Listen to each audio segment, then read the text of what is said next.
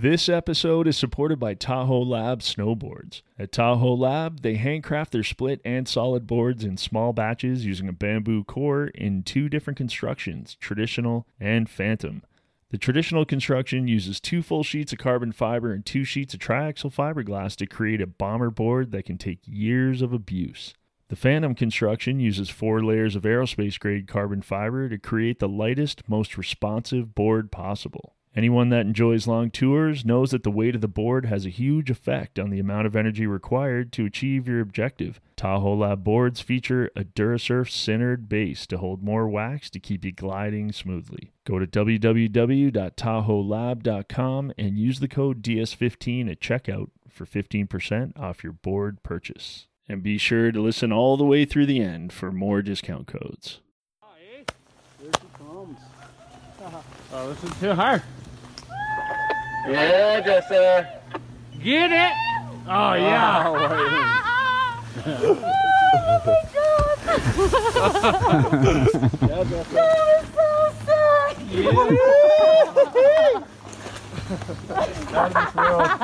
White smoke.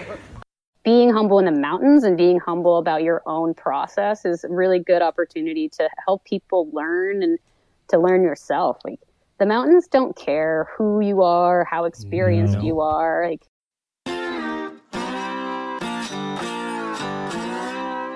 Hey everybody, and welcome to episode 35 of Dark Starts, your backcountry splitboarding podcast. In this one, we're talking with Jessa Gilbert, splitboarder and guide, famous for her backcountry single-line drawings. What a blast and one awesome human. So grab your favorite drawing tool and let's do some lines with Jessa Gilbert.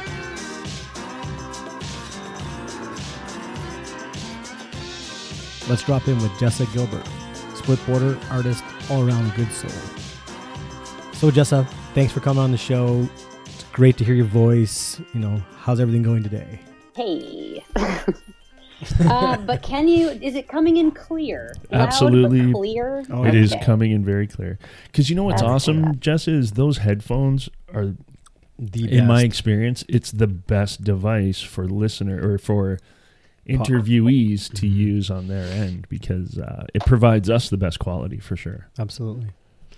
Great. I was wondering if I needed to go make myself a soundproof area, like sit in a closet or find a dark corner. Okay, well, now that you say that, like might not a be dark bad corner either. isn't necessary, but a closet, I mean, to be honest with you, like a closet's going to give us, because there is I can hear a little twinge of echo in the background bouncing Yeah, me off too. the walls behind you, but Let's see what I can do here. Because remember, I need to have my phone plugged in at all times. I know, and I don't so- want to screw that up.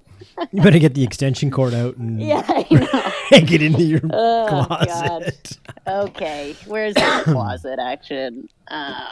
There's know, a plug. How are we doing now? You could just go sit in your sauna. Don't you I have a wish sauna? I had a sauna. Who said I had a sauna? No, Do you have a I'm sauna just, sponsor? no, not yet. Red light Yeah, therapy. there you go. just put Red an light idea therapy into Chad's sponsor. head, and that's one of the most dangerous things to do. It's like feeding a monster.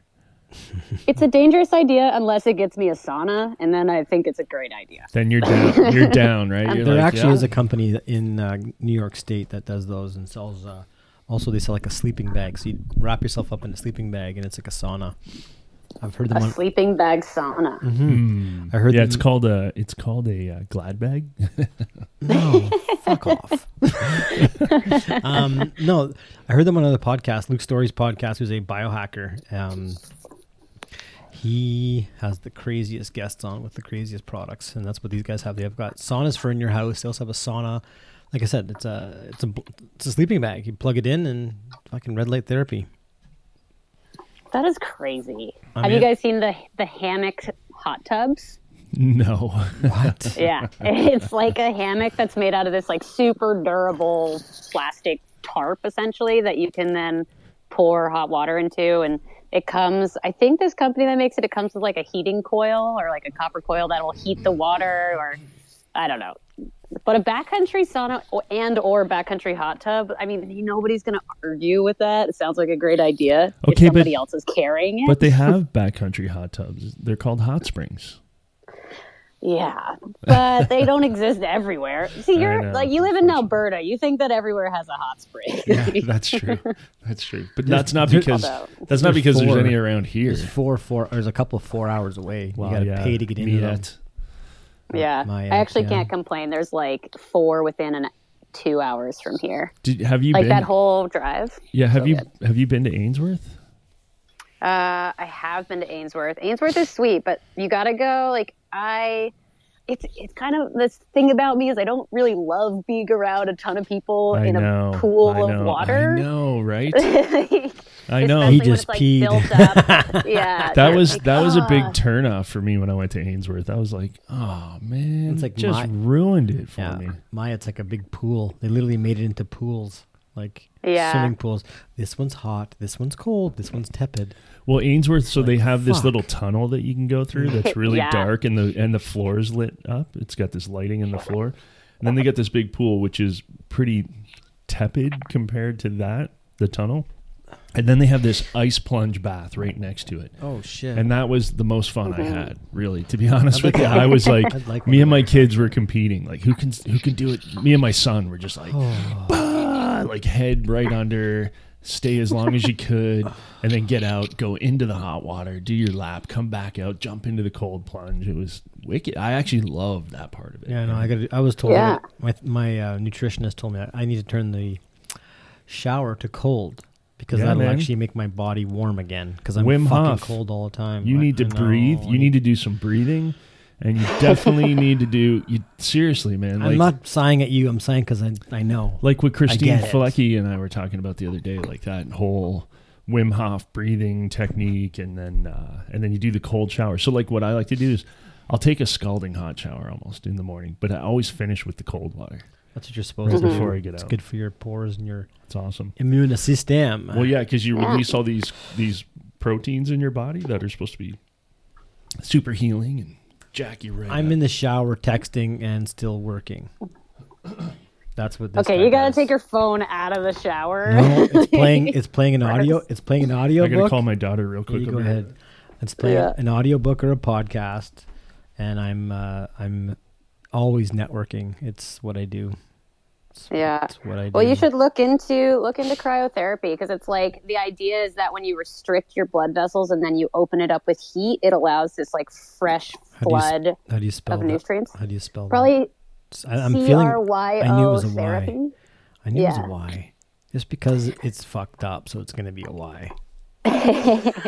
So yeah, that's like so cryotherapy is kind of more like topical pain relief. Like Mm-hmm. when on one of my knee surgeries, they had this thing called the cryo cuff, which is essentially just like a band that circulates ice water around your Oh, limb. But okay. but the whole goal is to like you just you have to restrict the muscles and then get the flow. Like that's all icing is really doing. It Right. does stop a bit of the inflammation, but it's Inflammation. trying to like allow your body to then when it warms to give it some fresh nutrients. So like when the Gotcha. Wim Hof is an amazing idea because you should actually read into some of his theories I've because he talks watched. about how you're oxygenating your body. Yeah. Like you hyperventilate first to Yeah. get your body so oxygen rich that you feel no pain really. He's like pain is a mental construct, which is a fascinating up. idea. Like, yeah, like right? he hiked Everest in shorts. Like I know. this dude is on another level. I watched this video. First time I was introduced to him, I watched this video, and he's got these kids that are into like pain. They I don't know, these 5 kids. Kids, they're younger than us. They're in their 20s. This YouTube channel that do crazy shit, and then they went to him, and literally like day one, he's supposed to be there for a week. He's supposed to slowly, get you into the mode and get you into things. They're like, nope, day one, we're going to the pool, we're going to the river, and there's snow everywhere, and we're hopping in. It's like, holy fuck. So that's what they did. And Yeah. they ran out. And they didn't get to go to a hot sauna right away. It was like, no, we're going to walk back. And then the last day of the 3 days, he had them all in their underwear running up the mountain. Oh yeah, the Yeah, Wim pretty Hof. much. Yeah. He's already in. Yeah, Wim Hof. I'm totally in. Speaking of the water, though, I was watching Riding Remote Right. with Danny Davis, the Nick Russell, and Elena Height. Elena Height. And Elena Height, they went on a what was the Arctic? Antarctica, and they were jumping out of a perfectly good dinghy into this freezing cold water with a rope around their waists. Yeah. Everybody else is wearing full jackets, snowsuits, and they're like, woohoo! It's like, this is fucking cold. But yeah, that's what goes through my mind. But I know I need to do that more often. Definitely. Yeah, try it. Like, what you could do, so I have a few friends that do this, they'll fill their bath with water the night before. Yeah. And so when they get up in the morning, it's at least room temperature, which is pretty cold. Get yourself in that. Ideally, it's colder, but that at least gets the bath ready and you don't have to think about it. And just like set yourself in that. Get really fucking cold to the point where you don't think you can breathe. Try and breathe through it, and then take a hot shower. And it's like your entire body tingles. You can feel like everything's opening. The colder, the better. Like, I think that it's like when I was in Svalbard with Danny and all those guys, it's like you have to jump in because when you get out, it's this refreshing breath that your body can take. Why aren't we recording right now? This is the shit. We need to be talking. I'm recording. We're recording twice. You're recording twice. I also sent you guys a photo of my recording studio. What? It's. Oh yeah. I sent it to Chad. Oh, just now you did? Mm-hmm. Chad, pull it up, bro. Pull that shit up. It's really top that notch. shit up. Drop that shit, homie. You're awesome. Hey, That's right. Jessa, you said you're the same age as me. No, you're not the same age as me, right? Darren's old balls. No, I'm 52. Okay, so here's the thing. I'm 31, but I've had 5 knee surgeries. So in my mind, I love your closet. you just like... I'm posting that shit, just so you know. You've had fucking 5 knee surgeries? 5? Both knees? Yeah. Yeah. So like Sounds I good, had though, where you're at. two ACLs, 2 scopes, and then a full reconstruction on my left, and an Achilles repair, full rupture. So Did you get all those surgeries done in Canada? the only one I got in Canada actually was Achilles, And which it was was funny because botched. yeah, totally botched. But you know what? My Achilles is thick as fuck now, so I like to think that it's an upgrade. No, my knee replacement. Well, it was going to be a knee replacement, but they're like, you're too young for this traditional one. So how about we try this hack job where we give you a new meniscus and we give you a new like bone, because I had a hole in the bottom of my femur and I had no meniscus left. Oh, crazy. And my surgeon, Dr. Slaughterbeck, was like, No, I've no, done no. Are you serious? Yeah, No. this is in Vermont. Dr. Slaughterbeck, what a dude. He's from Texas. He wore like a different bolo tie every day. We had a really good relationship after a few fucking surgeries. But yeah, he's like, I've done like meniscus transplants and I've done bone transplants, but I've never done them together. But what could possibly go wrong? Let's just do it all at the same time. We have you opened up anyway. And being 26, 27, I'm like, yeah, that sounds like a great idea. Oh, by the way, I'm moving to Canada right after this is done. So just do a really good job, please. And give me my file. Yeah, exactly. It was savage. Like it was supposed to be like a 9-hour knee surgery. It ended up being 11 because apparently they didn't measure the gap between my bones for the meniscus, and the meniscus was too big. So his words are, we basically had to crowbar your joint apart so we could shove the meniscus in there so that for the next year, whenever I would bend my knee, it would be like, like this audible sound.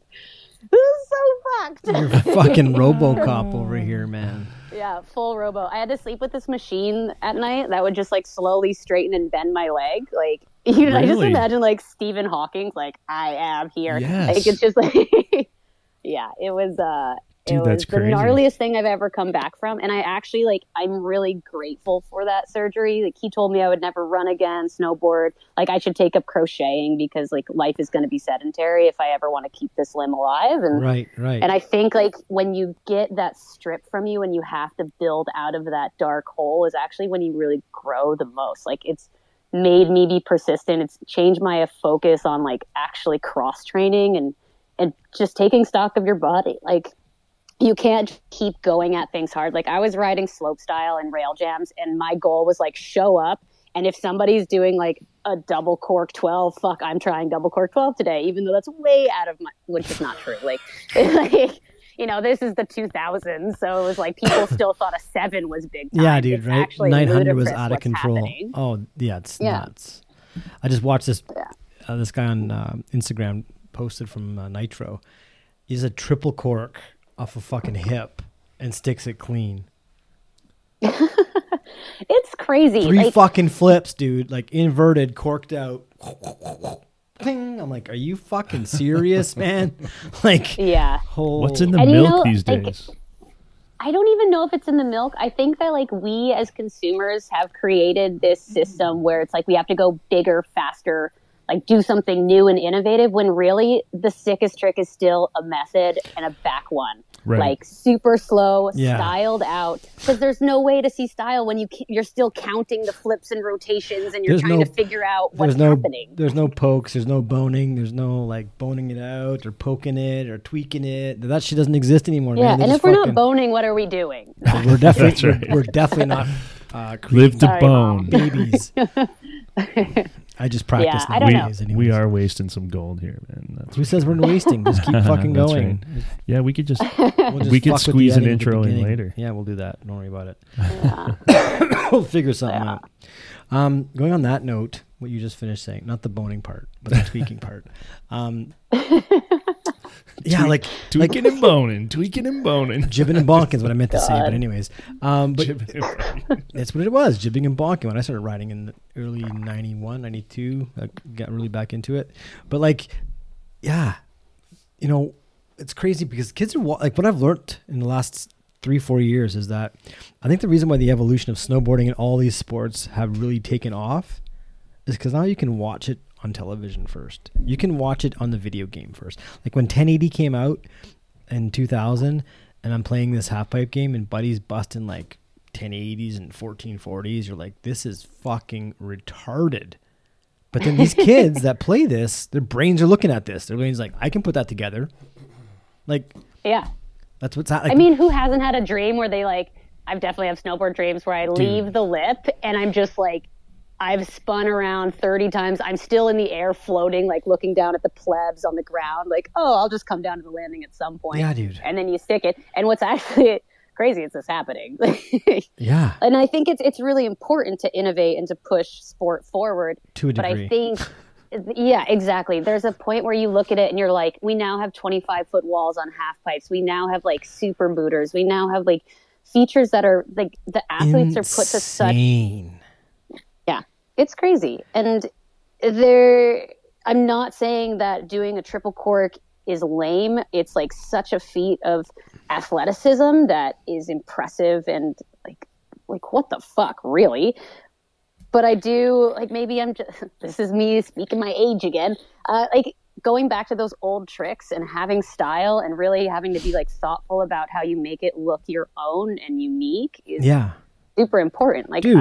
how do you make it look unique when you're spinning so you fast? can't. You're But just- yet, you know, show me a video clip of Nicholas Mueller or Terry Hackinson, and I'll be like, Nicholas Mueller, Terry Hackinson. You know, Show me- Mueller like makes snowboarding look so freaking fun. Like he has some of the best style. No his question. Japan airs, his methods, like Everything. so good. He just takes like a backcountry run and he makes it like sick. You're like, dude, how many times did you go down the run? Oh, it was like my first time. You're like, what the fuck? Yeah. Like he just takes What it a like guy. apart. Oh yeah, he's like that. Those are my two favorite riders, and then there's DCP, and you know, then the list goes on. But Travis Rice, and actually just talking to Ken Achenbach. I'm not sure if you know that guy or not. Oh yeah. Okay. I went to Camp a Champ in like Oh. 07, Man. 6. Ken talks about Camp of Champs like crazy. I had to talk with him this morning, and he's like, "Camp life, this camp." I'm like, "Man, it's so awesome." He's writing a book about it. Yeah. That's all I'm going to say. But yeah, As he should. everybody's been through that camp, and everybody who talks about it has learned something from it. And yeah, it's pretty epic. But these guys that ride, they just got style, and nowadays that's gone. I don't. See I wouldn't it. say it's gone. Well, the new It's kids not coming gone. up. I think that like in competition, Yeah, we've gotten to this point where like watching slopestyle and watching half pipe, to be frankly honest, like I find kind of boring because it's like, all right, back 9, Right? front 9, 12. like if the run doesn't have a 9 in it, like go four home. fucking hits, 4 fucking hits in 15 seconds. You're like, what the hell just happened? Yeah.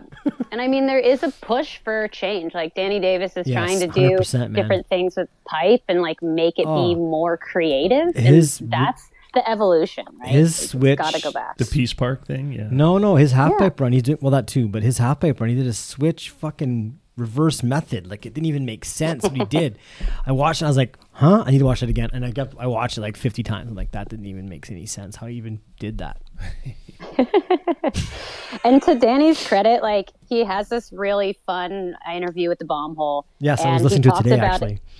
Yeah, so good. But what I loved in that is he talks about how like everyone notices when he drops into a run and he's doing his practice lines. He doesn't do the same run every time. He's having fun even at a competition. Yeah, and dude. he's like OG competition guy. So maybe at this point yeah. he's like, you know what? Fuck it. I'm going to just go have a blast. But that kind of style and treatment and engagement with the competition circuit would be so refreshing rather than feeling like it's just a bunch of robots that are just competing with the same trick lineup. And I see that in Ben Ferguson also. Ben Ferguson's got that going on too. He's definitely got that style, man. Yeah. Oh yeah. Mm-hmm. I'm a big snowboarding nerd. It's just how it goes. Fucking nerd. Nerd right out. I was watching videos last night. I know you guys are outclassing me, man. I'm not. Easy dad. Exactly. Well, you got to stop scuba diving and start snowboarding. Like, that's the problem. Yeah. I did that. I haven't been underwater in 14 years, man. Yo, everybody chill. I'm going the other direction, up. You're right. Yeah, now you're on top of the water particles. That's good. rather than Exactly. I'm exploring the entire realm. No, it's good. It's all good. Right. It's a good. Yeah. People have told me they like the way he's kind of combining the two and giving the safety aspect of it. It's good.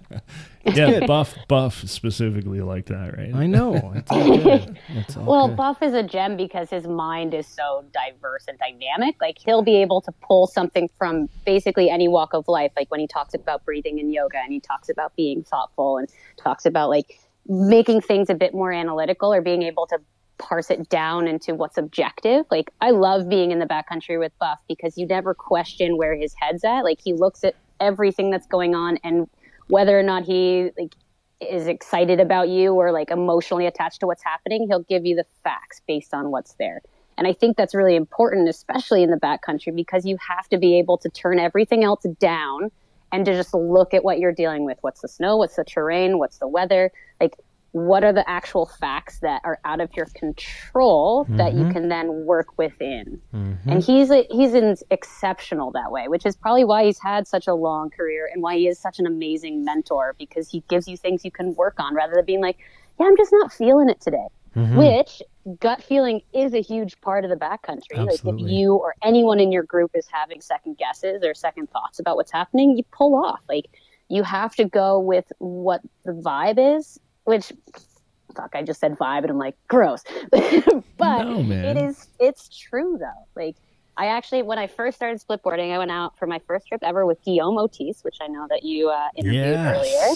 And he talked about the gut feeling. He's like, gut feeling is a physiological thing that humans have adapted over time.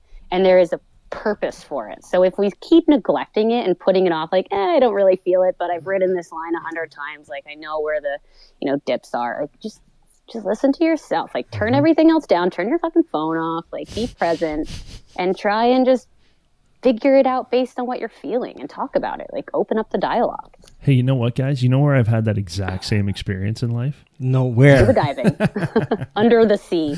Under the sea. Yes. Yikes. Yeah. See, we are the same age. That's right. That's right. Okay, you know why? Because I'm never fucking growing up, man. That's why. My wife hates it. God. She hates it. But no, that's not true. She Same loves here. it, but I'm never growing up. she only hates it sometimes. We were talking today because my cat's name is Simon, and then he was complaining because his food's getting low. He wanted a treat, so I got him some soft food out. And then Darren's brother's like, my brother's name's Simon. I'm like, and the things are, I like to do drawings, and the things I do and the things I draw come true. Like we were just saying, he's like, we're the same. We grew up in the same area. I'm like, yeah, Ontario. You might need to give her a little context on it.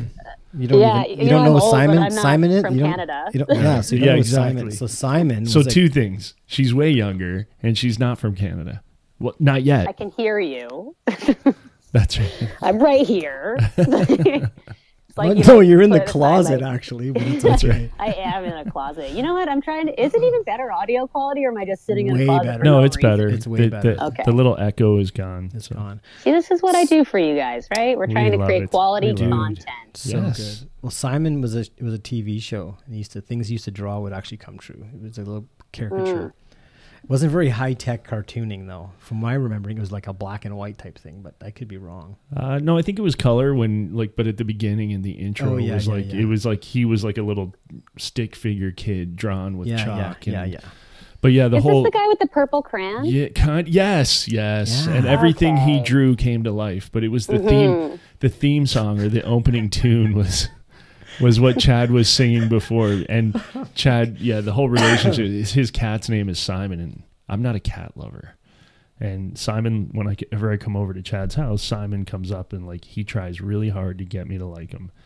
And it's just not going to happen. Kind of like my brother. So I said, hey, my brother's name is Simon too. Actually, no, I like my brother. Simon's good shit. He's funny as We didn't like each other for a long time, my brother and I, but we made up. You know, it happens. But, like, Exactly. you get to choose everything in life but your family. I know. So it's so important to nurture those relationships if you can. Mm-hmm. Like, everything else you can decide to give or take, but fuck, you're born into family. It's the one thing that you just got to deal with. So Yep. if you can make it good and get that relationship solid, it's important. Yeah, so Learning what's... that at my Zero old siblings. age. Zero siblings. Jesse, you Oh, are you're one of so those. not old, man. I would give anything to be back in my 30s. What were you doing in your 30s? What was it? I was 30s, teaching I will scuba say, diving. is fucking sweet. Okay, so He was scuba diving. I so was you're selling. how old are you, Jesse? Sorry, I know I'm not supposed to ask that, but you said it already. But Oh, that's fine. Could you I'm 31 and I turned 32 on December 16th. I live in Revelstoke. I can send my PO address if anyone wants to just And you think you're send me some old? gifts. that's right.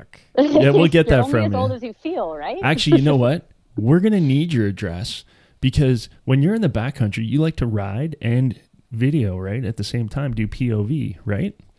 Yeah, and my phone no longer has battery capabilities. Perfect. Bam. So, yeah, So I'll be using a GoPro. that's even better. So Pro Standard and Ken Achenbach would love to send you a grill mount. You know, that sounds great. Killer. I would love a grill as well. We'll get you a grill and a mount. The question, which color do you want the grill to be, black or white? Yeah, so the grill mount comes in black and white. Platinum. Platinum, done. You can paint it custom yourself. we'll send you- Since you've got the technology. We'll send you a paint marker with I your want grill that mount. gold grill. That's right. No doubt. Cool. We'll set you up with a Pro Standard grill mount because your head is the best gimbal, and That's it is going sick. to be the most stable POV you've ever shot. Cool. What do you, yeah. So let's get back. Wait, she asked what I was doing in my 30s. Oh, yeah. So I just kind of, my life is kind of funny.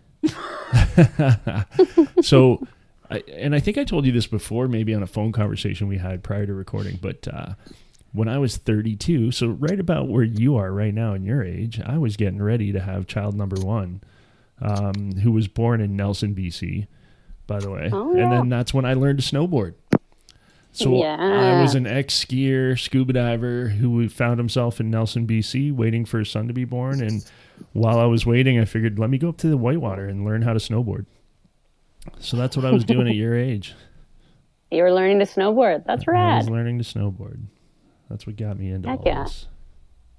I mean, it's good to learn things when you're older. Like I spent a lot of this summer rock climbing, and it's so good to suck at something. Yes, it is. You're like an It adult. is. Man, we just had this conversation with somebody else. I feel like it's deja vu. It was actually Christine. Yes, last Filecki, episode. right? Yeah, we were What a talking gem. about learning. Oh, she is She's so badass. gracious. We were talking about that same thing about learning stuff when you're older, and how cool it is to. Oh, because she was talking about surfing. That's right, and she was learning to surf, and she's like, it's so fun to be older and learning something and actually kind of suck at it for a bit. So, Yeah. I thought that was hilarious. I've kind of sucked at everything in my life. Because I'm 52 and I'm It still going to learn to happens. surf. It's going to happen. Oh, yeah, me too. I'm just going gonna to find myself there and just be tenacious and not give up. It takes time. Because It takes a long time. Unlike you, Jessa, I didn't pound the shit out of my body when I was younger and need 5 knee surgeries. I took it easy. Smart. I took it easy. Yeah. No, I've been lucky in that sense. I took up playing squash at the age of 44, and then I'm one of those guys, like when I get into something, I'm full charge, man. I'm in deep, and I'm trying to do it as much as I can. So at the age of 44, I found the game of squash, and I loved it, and it became my obsession until COVID hit, basically. Yeah, so that was a lot of years of pounding, like a hard pounding sport that just tears the crap out of things. Squash. Yes. It is I don't know if you've ever High played intensity. It's super high intensity sport. It's it was fun though. I think I'm done. Yeah. I think I'm done though.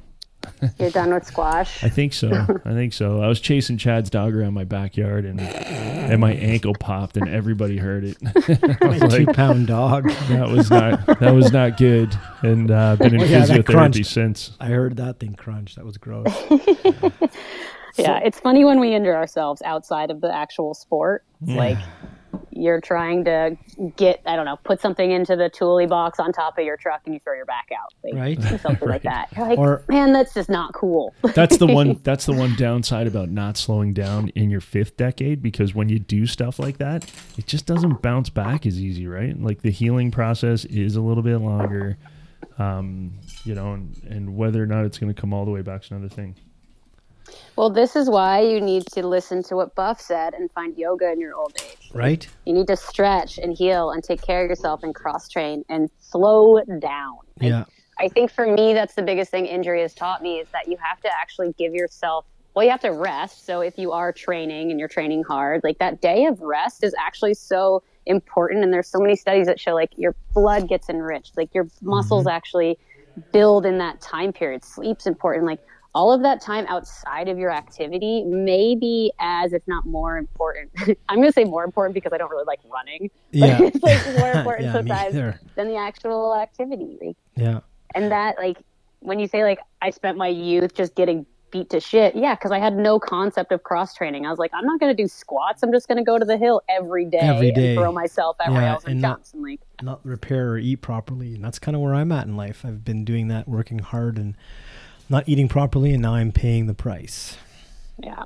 Well, you can always eat a vegetable, Chad. That's what I do. Like, I just gave Chad That's what I carrot chips to eat this right before we called you, actually. I eat, I get my food gets delivered to my house every Monday from Good Food and HelloFresh. No, they're not paying for this advertisement, but that's what I do. I've found it's helped me get fresh food into my body and not have to worry about a recipe. Because I found myself eating the same things over and over and over. And I'm like, this sucks. So let's get into why Jessa started snowboarding. I've heard about it in other places. Your brothers. And shut that influenced dog you. up, please, will you? Oh, No, I'm fuck just kidding. Whatever. the dog on my side? 'Cause Yeah. It's actually, you can hear that? Yeah. Okay, well, That's okay. I'm just I think kidding. you I'm just stopped. kidding. I know, like, whoa, I can barely hear that. Yeah, my hearing's going.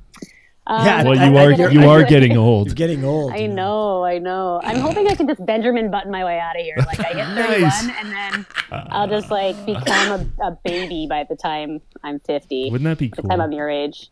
No, that would suck. Like, I know, you right? lose your ability to communicate and walk. Hey, Jessa, guess what? don't know. That's exactly what happens. Shit. Remember diapers? True. Yeah, they've made Depends for a reason, Jessa. Yeah, It's a true. multi-billion-dollar industry. Oh my god! Don't even Okay, laugh, just cut- dude. just I'm cut like this part out. I'm like a millennial away from that. How did I get into snowboarding? Yeah, Yeah, dude. so I skied so I grew up in New York State. So I would go skiing with my family at nights at this little tiny resort called Catamount, which is funny to like think about because it's tiny, it's covered in ice. My older brother, Alex, he's 3 years older than me, started snowboarding when I was 10. And I was like, well, that looks sweet. My older brother is the coolest. I want to do that too. So my dad was like, sure, Alex is old. You can have Alex's old snowboard. And it was this old Nail. So Elon for a couple of years used to make started boards called Nail. And so I had one and it was probably like, it was over my head, probably to like, if I could reach my arm out, probably about there. I had duck boots, jeans, and a starter jacket. And I would just, yeah. And so Catamount at the time, I'm like the only girl. Two, I'm really the only snowboarder. Like snowboarding wasn't really happening at the time. And it wasn't like I had it easy. So our bunny hill at Catamount was a T-bar, which if anyone has tried learning snowboarding with a fucking T-bar, Right. it's impossible. Impossible, dude. That's just painful right there all on its own. It's just rude. It is rude. Yeah. So you like struggle and suffer, and maybe like a month later you get to the top of the bunny hill because you figured out the T-bar. And then they didn't really understand that like a bunny hill should be a gradual slope and probably long. No, it just was a short, steep slope. Like they were just like, bunny means shorter.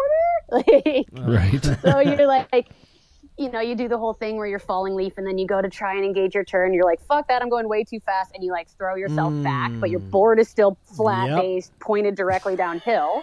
So you would fly into the cat track, which is the traverse to get to and from lifts. So like you're going through basically just people going sideways. So ideally you don't hit someone. If you don't hit someone, then maybe you hit the band of trees that's on the other side of the cat track. And if you don't hit a tree, you just fly into the parking lot. So like, so the first year Sounds was like really fun. ruthless. Yeah. That's the crazy part is it was super fun. I know, it's funny because I'll never forget putting my oldest daughter on skis for the first time, taking her down what's called Bob's Bump, which was our little learning hill here locally, and then down the bunny slope. And then the first time I took her on a chair run, and she just bombed straight down, you know, like just straight line. Bye-bye lift, right past the bottom of the lift, almost into the river. Just like, watch this kid go. And she would just come out of there laughing, laughing. Totally. Soaking wet, beat up. Let's do it again, Dad. No doubt. Totally. Crazy. Yeah. So like the first year, my dad was basically like, we're not going to invest. We're not really going to invest in you until we know if you like this sport or not. Like, you know, and I get it. Like for parents trying to get their kids outside, it's like between the equipment and the outerwear, whatever, like you're really heavily investing. Oh yeah, no goggles, because why do you need goggles when you're learning to snowboard at night? So the next year my dad's like, okay, you like this, you still don't get boots. Like, so I'm still like on an old board. I'm now starting to like take the lift up, and I'm just like I want to snowboard with other snowboarders, and all of the other snowboarders are dudes. All the other snowboarders want to go in the park. So I was like, well, I'm not going to ride with these loser skiers. Like, I'm going to go in the park too. And oh yeah, since I grew up with 3 brothers, I'm going to have to be better than everybody else here and prove to them that like I don't get left behind, because it was constantly like you would get off the lift and you'd like watch them kind of like scurry away, and you're like, hey, wait up for me. It's like, no girls allowed. So you're like, well, fuck you then. Like, yeah, I've heard that from on other podcasts as well, with the girl who now kicks ass at snowboarding, their older brother buddies. She wanted to make sure, like, she would piss her pants. I forget where she's from. She lives in Pemberton right now. She'd piss her pants because she didn't want to she didn't want to get off the hill, because she didn't want to seem like she's not cool by leaving the group. Yeah, because if you leave the group, you may never find them again. Right. Totally. And she figured that out because that shit happened to her, and she's like, fuck it, I just pissed my pants. Oh, man. Just trap it in the anyway. That's so good. Oh, I can swear honestly say I mood. never pissed my pants to Right on. stay and hang out with my brothers or with my guy friends. Didn't realize that was such a Good. victory, but I went to Good. extreme Yeah. on that one, but that was the story. That's where it came from. I don't know why that jumped like that. yeah. But anyway, yeah, so like started doing that, started riding park. My dad eventually was like, okay, you can get a snowboard. There weren't really, like, my first snowboard I remember was this LibTech. It was a men's board. I fully will admit I liked the graphic. Like, it was Nice. this column with 2 gargoyles on the tip and tail, and it was sick. It was like, and they were like, oh, the magna traction, and it doesn't have edges around the top. Like, full sales pitch, like, bought into that. Yeah, and then I started, like, when I was probably about 14 or 15, I started just going to rail jams and entering the competitions, and there was never a women's category, so they like didn't really know what to do with me. I'd like show up and be like, well, like, make space because I'm coming in. Anyway. And yeah, I like started to like win rail jams. I started to like play, like, even if there wasn't a women's category, I'd like place within the men's, and it's like small town kind of stuff. Like, you'd go up to Vermont and ride Okemo or Stratton or these places with bigger parks. You know, I rode at Wyndham a lot, and they'd have slope style. I was riding a lot in the USASA competitions, and I thought that was the coolest thing to do, was to go and try and trick things out. Like, riding rails was this pain and pleasure thing where it was, like it was so invigorating to figure it out, kind of like you're trying to like break this puzzle down. Like, how do I spin onto a rail and then hold it with balance? Like, I don't know. I loved it. I absolutely loved it. I started to get picked up by brands. Like, I first rode for a shop called Potter Brothers, which is in New York. And then I started riding for Salomon and Bonfire when I moved to Vermont. And then I got picked up. I was on like the Burton, they were investing in their women's hard goods line at the time. So it was like product testing for them and working with their designers and developers on like what a women's binding needs to do, what a women's board needs to do. Right. I rode for Forum, Foursquare Special. Like, yeah. So like all I ever wanted to do was snowboard and have it taken care of. And I feel so grateful that I had the kind of upbringing that was like, no, you don't not go because there's no other women there. Like, you go because you love what you're doing and you have to make a stand. Like, I remember like I was at a rail jam at UVM where I went to college, and it was an early season thing. It's like hay bales and ice rink shavings. And it's like, this is East Coast, right? No doubt. Hey, we're from back there too, so don't worry. Yeah, like you get a corrugated pipe set up in the back of Mercy Hall. Like, anything you can do to get on snow early season. And they didn't have a women's category. And this is, 2009, I think that was the year. And I'm like, bullshit. Like, there are 4 women here, myself included. You have to at least acknowledge that we're here. Because if you don't, then women don't see us as being here. And so like, you're not going to show that we exist. And you're never going to get other women out there. And it's like, so I just remember arguing with, my friend of mine who was running it, Will Kirchin, and he's just like, well, what do you want? A sweatshirt? Like, it's not about the prizes. It's just about like showing we exist. And I think this conversation is still happening. Like, Jess Kimra is running this event called The Uninvited, which is all about like all these events happen and like women don't get invited to these pro events, or the prize money isn't the same, or the parts aren't equal in snowboard videos. Like,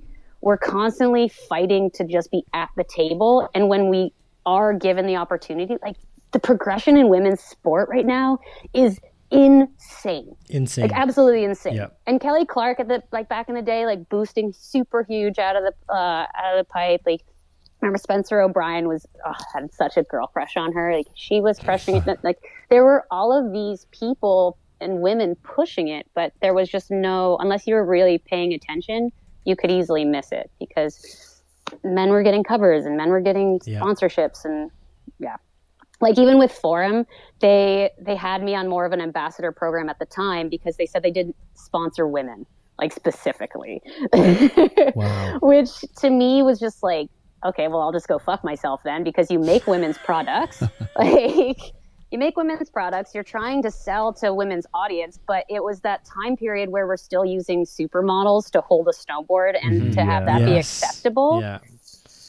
I will not go down. Well, I could, but I'm just going to digress from that. Like, it's just amazing to see the progression in women's snowboarding.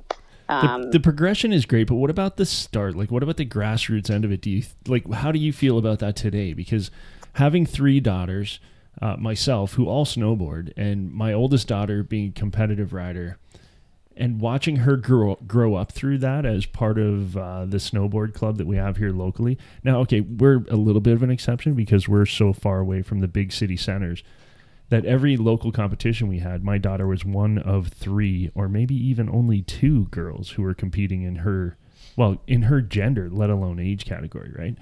So it was fun to watch her compete, and it was fun for her to compete, but the competition level wasn't there. You know what I'm saying? Like, it was because there were so few girls involved in it. But I feel like now there's more and more. So I've been coaching with the local club here. I think I'm going into my 3rd or 4th year as a coach with the club. I've been involved with the club for 6 years, and I've definitely seen the ranks on the girls' side grow faster and faster. And we've enjoyed some really good talent coming through this club that are next gen athletes today. Like a kid by the name of Jack McDougall, who came out of GP, and he's competing on a high level now on the world stage. And then Kennedy Deck just got picked up by Vans, so she's killing it, and she's riding hard. So she's another product of the Grand Prairie Nighthawk Snowboard Club here that went on to do great things. So it's getting better and better, but I still think it needs a lot of help at the grassroots level. Totally. I think, like, where I come back to it is it's kind of this idea of like an aspiration model, or how do you see yourself growing? Like when I would show up to competitions, I could only see men. So I'm trying to gauge where I'm at in my own writing. Right. And I have no reference. I don't have any women I can really look to. Like there are women in magazines, but at the time, like you'd see like maybe in a page, like in a magazine spread that's like 50 pages, maybe there's 5 pages that have women and 3 of them, they're just standing with the snowboard or wearing the goggles. Like it's not like, I remember seeing Kelly Clark boosting out of a half pipe and being like, wow, holy shit, like that's possible. But then I go to my local hill and there's nobody there. And it's like, wow, you're the best girl here. It's like, I'm actually just the only girl here. And it was great. Like, so like I started riding rail jams and slopestyle on the East Coast. There's not really competition in terms of women there. I feel like, you know, within like the first year, it's just me. The second year, it's just me. The third year, there's like 1 or 2 more. The fourth year, there's 3 or 4 more. And then I go and I like go to competition, or like USASA, excuse me, would have their finals. Like the one year I went was out in North Star, and it was like they had a whole women's category for like broken down in ages, and there was like 20 women in my category. It was like, this is sick. Like, whoa, there's actually other women out there doing it. I'm not on my own. And then I can look at how they're riding and be inspired. And it feels like apples to apples rather than like apples to oranges. Like it's good. You know, I like to think that riding with the guys and feeling like I needed to prove something and push myself to be accepted in that space or at that table, like helped me progress so much. But it wasn't fun. Like, and the other thing too is the vibe has totally changed. Fuck vibe. The vibe has totally changed in these competitions. I don't know. Like sometimes it's okay. Like, vibe, bro. But yeah, it's like because you live back in the Revelstoke day, now. I know. Right. I know. I've tried to stop saying I'm so stoked too. I'm like, gotta get another word, even though it's true. Try being 50 and saying the word rad just randomly comes out of your mouth. People look at you like, hello? Right? Yeah, nerd. But yeah, like women weren't really nice to each other. Like I remember being at the top of starting gates. Like I used to ride in the U.S. Open back in like 2008, 9, 10, and the women would not talk to each other. It was like pretty cutthroat and not inclusive. And what I see in women's riding now, like I love like Leanne Pelosi, Robin Vangen, Hannah Beeman, Marie Francois, like you know that they're tight, like the full moon crew. All they do is support each other and have a blast. And it's like this inclusive environment where you can actually feel like as a woman, like, oh yeah, I belong here. I can push myself. I can try. Like, and it's comparative and it's supportive. And that environment is way easier to grow and develop at a good rate rather than being like, I'm just going to huck myself off this jump so that I can maybe compete against these guys. Like, it's a little bit more sustainable, I think, that way. Well, speaking of Robin, like you just spoke about her, and all I can think of is her line in like depth perception. And I'm just like, fuck, she kills it. She's like up there riding with the boys. Like, yeah, I'm here. She's an animal. But like if you go and you watch Full Moon, they're all women and they're fucking crushing it. Like I think the conversation, it's challenging as a woman because the conversation is always like, she's out there crushing it with the boys. It's like, well, why is it about like if that woman is good because she can hang, or if that woman's just fucking solid? Good. Like just good. Yeah. Yeah. And I think there's no question. Because women have definitely progressed forever. You know, I used to watch snowboard competitions when I was in the industry, and I'm looking for the next girl I can sponsor. And back in the 90s, and it was like, man, like they're not any better than I am, and I'm the guy that sits in the office all day. Like you should be, you know, you have that. But again, there's a whole reason why, and you're going through it right now, or explaining it, I should say, right now. That there's no position for you, there's no competition. You're just kind of like, well, this works. I get a medal every time, or I get a prize, But I think it's also too like I would show up to competitions and be like, well, there's no women's category. Why are you even here? Yeah. So you have to like fight to be there. Right. Like, I mean, it's not like women aren't capable of it and never were. No. Like Canoe back in the day with Barrett Christie had this ad that said our best rider is a female. And that was like mind blowing at the time. Yeah, like a total drop. And I don't think it's because women have changed at all. It's because we've been given an opportunity to, like, an equal opportunity. We have had more development in our products. It's not just shrink it and pink it. We've had more exposure in terms of like magazines and airtime. we have more women out there doing it on the actual hill because they see other women doing it, because the gear has gotten better, because we're actually supporting each other. Like, all of those things have led to, at some point, and sorry men, but like some point you stand back and you're like, oh shit, women are badass. We have always been badass. Like, because we were badass in addition to raising a family, to having kids, to like cleaning up the house. Like, it's like the pressure that's put on women now is even different, because it's like, oh no, you can have all the opportunities, but we still kind of have this like subtle expectation that you're still going to perform these roles. Like, it's shifting and it's changing, and it's amazing to see where we're going as like females. And I don't want to sound feminist, but it's just like, I'm so excited to be a woman right now.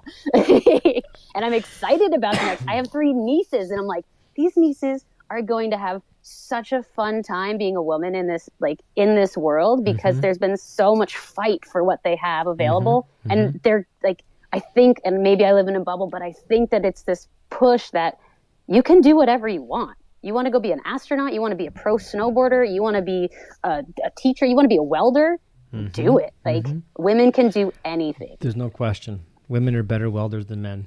I hate to say it, but I am a welder, and I watch them. When they do weld, some of them don't get to that position, but when they are and become a welder with all their tickets, they kick ass. It's becoming more and more of a norm, though. Yeah, which is sweet, and it's funny that you say that, and that you mentioned that, Jessa, because I've always told my girls, you know, my big push when they were younger is I do have a son. I don't only have girls, but my kids, I told them all, I said, listen, you guys, you know, college, definitely, university. And then one day I changed my mind. I said, whatever you want to do, if you want to go do a trade, if you want to be a welder, I will support you. No, don't. Don't do it. So I got a funny joke. Totally. I got a funny joke. I'm going to bounce it off of the Danny Davis. We had to talk about him earlier. Listening to the Bomb Hole today. And when Danny Davis was at the Arctic Games when he was younger, someone said, yeah, Jamie's here. And he's like, whatever. And he goes, yeah, Jamie Lynn's here. And he goes, oh, who does she ride for? Jamie Anderson. And then you go, no, Jamie Lynn. This is back I know, but when he was little. And then going back to your Barrett Christie saying the best rider for our team is a girl, right? For LibTech. That's kind of funny because it was funny for me because I was like, he just finished saying that he thought Jamie Lynn was a girl on the Bomb Hole, and they all laughed at him, and they're like, did you run away and hide? He goes, no, I just didn't know you better. It's kind of funny. But now that we know Danny Davis for who he is, it's like he's fucking hilarious. He's hilarious, and he's just real. It just seems like he doesn't have this air about him where it's like, I need to say the right thing to impress people. He's just like, yo, I'm chill. Like, I got nothing to prove. I am who I am. And he's a solid dude. Solid. But I had a good laugh anyways this morning listening to that, but yeah. But I think with like this whole idea of like, what can women do as being, so I'm working through the guiding program now. I've been guiding at Baldface for the last 3 seasons, and being a woman at the table and talking with other women who have been there, it's drastically changing. And well, like seeing more women out there and feeling like I'm part of this, maybe not a movement, but just like more inclusivity around women out there. Like Christine Felecki being the first woman to do her ACMG exam on a split board. Like, and that wasn't that long ago. It's so fucking sick. But it should, like, at the same time, like, I'm just like, why does it have to be sick? Why can't it just be like more normalized? And I think it does take more people like Christine paving the way and showing that it's possible and sitting at the table and saying like, we belong here. We have a voice. Like, we're here. And I mean, there are so many studies that show that risk drastically reduces the moment there's even one woman within the group. It's something like crazy, like 70% less likely to get into an accident. Don't quote me on those numbers, but statistically reduced just by having a woman around. So why is it that not more women are in guiding? I really think it's visibility. Like, I got into guiding not because I saw other women doing it. In fact, I didn't think guiding was ever going to be in my life, but I showed up at Baldface as a guest, had a fucking time of my life. I was trying to pitch Jeff Pensiero on like having an art residency program. Cause I'm like, this place is dope. We built a jump over the sauna. We built a hip out front. Like Travis Rice was here for a day. It's fucking crazy. Like, how do I get back here? And he's like, why don't you just come guide for me next year? I was like, what? And he like gave me the opportunity to sink or swim. Like, I owe my entire start in guiding to Jeff Pensiero just saying like, yeah, here. Like, totally. Dude, that's sweet. And He's such a rad It was dude. so sweet. Yeah. And it has changed that is one of those moments in my life where I was working full time at MEC in the head office. Right. I was basically making the background images for vendor products and videos white. That was my role every day in Illustrator, really creative work. Very creative. And doing my art on the side. And I kind of thought that balance was going to be it. I will eventually try and invest more and more in art. And it wasn't until Jeff was like, no, there's another opportunity here. Guiding is a profession and you belong here. Nice. I quit my MEC job. I started doing art full time. And the next season I was tail guiding at Baldface. It was a huge switch. Yeah. And I'm so grateful for that conversation and that opportunity. And I've learned so much and I have so much to learn. And I'm so excited about that process. Just think, if that didn't happen for you, you wouldn't be on this podcast right now. Yeah, Just I know. That's me being an asshole. Probably. I mean, I had never met a Easy, Darren. guide who was fun until Baldface, with the exception No of Guillaume way, Ortiz and really? JF Plouffe. Yeah, I would see Why? guys Because they as, were all these- stuck up serious pricks or what? I mean, Yes. what? Get the other fuck than out of here. We want Why? to get JF Plouffe on the show, actually. JF Plouffe is the fucking man. Yeah, dude. He doesn't snowboard, but That's he okay. is one of, Why there's the Yeah, you Guillaume gotta- that does Guillaume, right? He's with Guillaume. Guillaume's yeah. They're one and So the they same. both, No, I know. I understand that. yeah. He just Actually, did he just did a Helly man. Hansen post ad on his IG where he's he's throwing a line over a rock and then he just leans back. There's a shot of him leaning back and somebody throws a bucket of water on his jacket. He's like, oh. I sent him a message because JF, he's French Canadian, and Yeah. he's like, "Hello, Right. I'm JF. I have been riding for I have been with Helly Hansen for a decade." I'm like, A "Did you just say you're a Decade? decade?" I didn't know you worked in porno, JF. What the- Yeah. And then he sends, or you see the photo or the video of him getting water thrown at him, like, "Oh, you like face shots?" Perfect. Oh, I love your humor. I love where it goes. Yeah. That's hilarious. You know what's actually amazing, and sorry to segue, but JF and Guillaume, I think I said it's 2010, 2011, my first year out here. I'm just getting back on my feet. And they took me out splitboarding for my first ever tour in sick. BC. And it was we tried to go up Cloudburst. It was November and it was fucking atrocious. But being from New York, I had no idea. I thought it was the best day ever. Right. We're joking. It's raining. It's cloudy. We don't summit. We get maybe 2 turns and then we're down climbing. Really thin conditions. We're running out of daylight. But on that trip, I was skinning up behind Guillaume because JF's way in the distance. He's probably already on a Vista, waiting for us to come out and take his photo. He's a monster, right? Yeah. Because he's a freaking little bulldog. But I asked Guillaume, I was like, "How do you build a skin track?" I had splitboarded maybe once before this, and he's just like, "Oh, you work with the terrain. You try and find these subtle little rolls, these little ridges, stay on the high ground, and you don't fight the terrain. You work with it." And I started. He's saying this and he's kind of pointing to the ridge we're looking at with his finger. And I'm starting to think oh, maybe there's an opportunity for a line here. Isn't it interesting to think as an artist, you could create this line from your skis all the way up a mountain and back down. And then within that, you have this mountain. I started playing with single line drawings in the mountains because of that conversation with Guillaume and because of splitboarding. Thank you, Guillaume. yeah. My mind was Here, going there here. right before you said that. I was going to ask you, was that the inception of the single line drawing? Yeah, for before you? we That started was the inception. I was going to ask Totally. you where that came from. Yeah. Sweet. And it's become this whole practice of how do we talk or how do you visually show everything's connected and continuous and just pause and be present in that moment. So there's 2 parts where it happened. It was one, that thought of okay, your skin track and your ride down, it's all one continuous line. So how do you work that in visually with your landscape? But it was also at this time in my life where I got to BC and I was fucking depressed. I had just gotten off this knee surgery. I had no community here. I moved with my partner at the time, but I didn't know anyone. It's, September, so it's just pissing rain in Vancouver.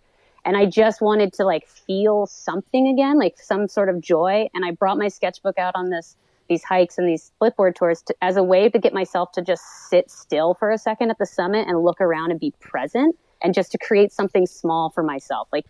I never thought that I'd still be doing this single line thing. It is literally a warm-up exercise that you learn in art school, as a way to just let go and get loose, because what are you going to create with one single line in 5 minutes? Probably fuck all.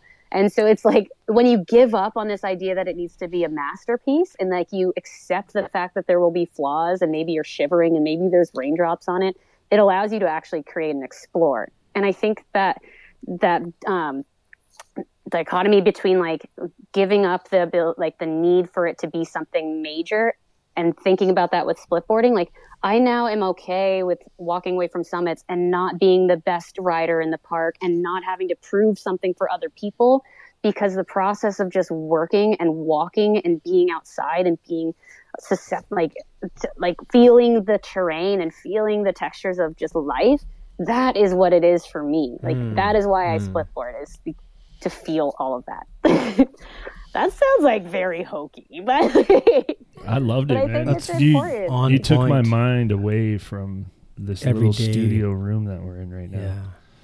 Good. And I think that like it. everybody goes out and splitboards for different reasons. For sure. But I think that, you know, in this guiding practice that I'm in and in this educational pursuit, the biggest thing that I've taken from my mentors is they've made mistakes in moments where they weren't present or where they didn't speak up or where they had to get to the summit. Like, I don't know why we are so obsessed with the summit and we don't look around while we're walking up and we aren't present in that moment. Like, the process is what's important, at least for me. And that's what I focus on. It's like, if you're not engaged in your process of whatever it is you're doing, then the summit never feels so good. Like, it's never going to satisfy whatever it is you're looking for, because the summit doesn't fucking matter. And sometimes you get there and it's socked in and you can't see anything anyway, or your phone dies, so you can't get your super sick selfie at the top. Like, you're just going to have a story of your walk where if you weren't present and you were just thinking about the summit, you don't really remember anyway. So Nope. I think the more we slow down. Yeah, living in the moment. Like, let's be here, let's be now. Like, that's the idea behind the backcountry and splitboarding, definitely. Because you need to be, if you hear that woof in the snow, if you notice some, uncertain, like the snowpack is different, or you're noticing there's a lot, the wind is picked up, or there's a lot of different variables that we need to be aware of as we're going up, opposed to just being lit. Dude, like I watched in the video last night, Know Before You Go, the Utah Avalanche put it out 5 days ago, and the guys, one guy speaks up and goes, "You guys, everybody watches our snowboarding videos and sees us ripping these sick lines, and then everything's great. Everybody thinks that we just walk up and boom, there you go." He goes, "No, there's lots that goes on behind the scenes that nobody realizes." So much. And that's what this is all about, because I don't know shit about it, but I'm learning every single episode something new. And that's, once I do get my Avi 1, it'll be awesome, because I'll have a lot more knowledge happening. Yeah. I think you just have to stay curious. Yes. And that's either in like wanting to get more information before you step out, and stay curious while you're stepping out. Like, as you're walking up, put your pole in the snow, feel what the snowpack feels like. Are there layers underneath there? Is there a crust? Is the weather changing? How are your people doing? Does someone have like a gnarly blister? And the thing about it too, like, it's not just about avalanches. Like, your safety it's this whole thing. So you're looking at avalanches, of course, because it's the area that you're walking within, but it's also simple things like, wear your fucking helmet. Like, this week, and I don't mean to bring this up to be negative, but like on Monday I had a friend pass away in Kananaskis after skiing, and he wasn't caught in an avalanche. He was skiing out with his helmet in his backpack and hit a rock and hit his head and died in the mountains. And it's those moments where it's like, you had your helmet with you, put it on. Like, you've got to take care of your people and of yourself. And it's not just avalanche hazard that you're dealing with. You're dealing with everything else. Like, take a first aid course. Know if someone's going to go into cardiac arrest, like what to do. Like, know how to treat a broken limb. Like, all of those things affect your day in the backcountry outside of avalanches. Yeah. It's the more information you can bring to the table. And I think that Baldface and John Buffrey have done a great job at, so they call it risk awareness, this course that they do with Pat Moore, is they talk about first aid. They have these case studies where it's like, yeah, Jeremy Jones was caught in an avalanche and broke both his legs. He was on the surface and it wouldn't have like killed him, but like if they hadn't been able to get him out into the cat and to like splint it and to move him safely, he could have died out there. It's like, that's hypothermia coming in. So if you can show up to your course with some first aid and actually be an asset, whether it's like to a mentor that you're asking for help or to the day, like have those conversations and come with something, people are going to want to go out with you because you're going to build off of each other's skill sets and you're going to bring something there. It's great. It's man, I love. Thank you for that rant. That was Yes. fantastic. Entirely. Have you been a part of the risk maturity yeah. course? Have you done that? Yeah, so it was actually funny. My first year at Bald Face, I only had one shift on the schedule, and it was right after training, and somebody couldn't show up, and I was like, excuse me, Mr. John Buffrey, could I please stay? And he's like, why? I'm like, I just really want to learn. Like, such a nerd. Like, I am so keen. And so I Mr. basically John just Buffrey. Mr. John Buffrey, like just dug holes and, helped bury transceivers. And then last year was part of it as well. And I love that I've been a part of it over 3 years, because the first year, all they asked is like show up and be engaged, and we'll teach you a bit about avalanche safety and how to like choose good spots on slope and be protected and what to do, whether you're the rider or the photographer. And this past year, I know you talked about, but this past year they required that you take a first aid course. So everyone showed up with some first aid, and to watch, like then we were able to get into rope rescue and how to move people around slopes. And like in our scenarios, like people were way more engaged. Like you're watching them build. So one of the scenarios is like, I was broken. I was like wrapped around a tree with a broken leg or something. And I remember Alex Andrews got there and he's like, oh my God, are you okay? We need to help you. And he like starts just like putting palpitations on my chest. I'm like, dude, I can talk. Like, you don't need to give me CPR. Like I have a broken leg and this, but they were able to build like a sled out of snowboards and using like, they all had ski straps and knew kind of what to do and move things forward. And we're just engaged. Like, so it helps to feel confident with your crew. Like, That's so in the these word I was gonna filming, say, yeah, confidence is key. Confidence is key. so key. And now it's not cool to show up without any information. Like if you show up and you don't have your AST and you don't know anything about first aid and you didn't look at the weather the night before and you like, you're not real, like your friends are not going to be stoked on you.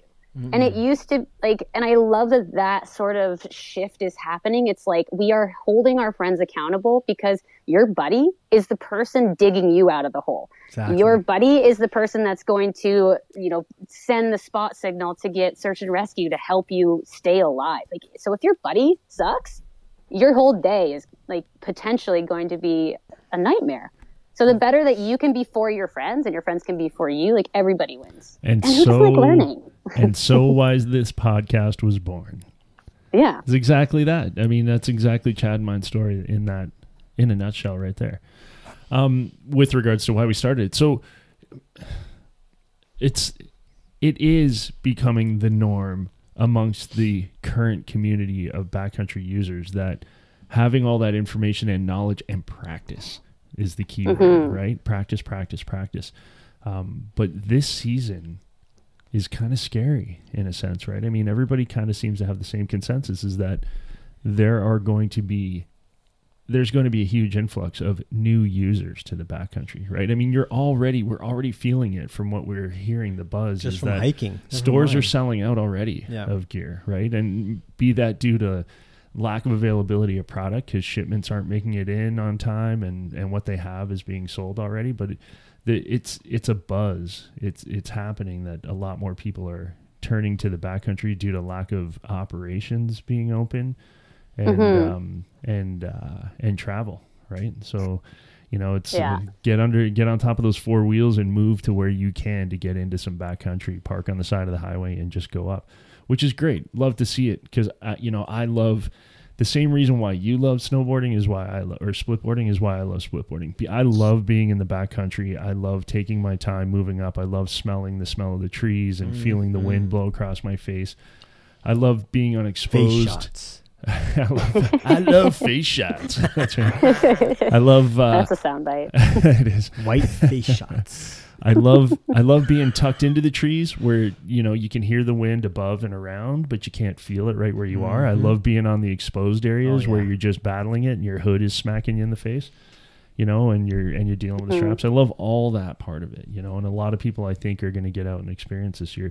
We're just hoping people do it in the right way. Right. And then go with their mentors. That word is so big nowadays, man. I've been hearing that word more and more. The whole mentor it's thing. Your reticular activation system is turned on. So it's your my mind what? is seeing it. It's called a reticular activation system in your mind. Okay. It's turned on. So you hear it everywhere. When you buy when you like a new car and you see that car everywhere, it's It's not by chance. It's your reticular activation system in your brain that turns that on. Damn. And Thanks, you're Prof. aware. See, when I say podcast Hey, can we? and audiobooks. I'm really curious because your experience at Baldface and that group of backcountry gods up there and all those pros that you get to interact with and stuff. I mean, starstruck, big time. Right. You know, talking to JP, Jeff Pensiero, was a fucking huge deal for me. Yeah.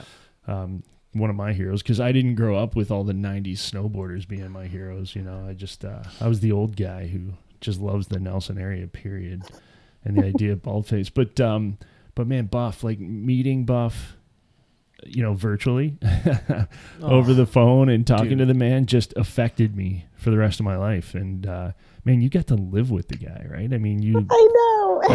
that's sick, dude. I just can't even. Can't even. Yeah, I feel so fortunate to have gotten to know Buff. So yeah, I worked with him a bit at Baldface. I then started renting in the first floor of his house, so we lived in the same home.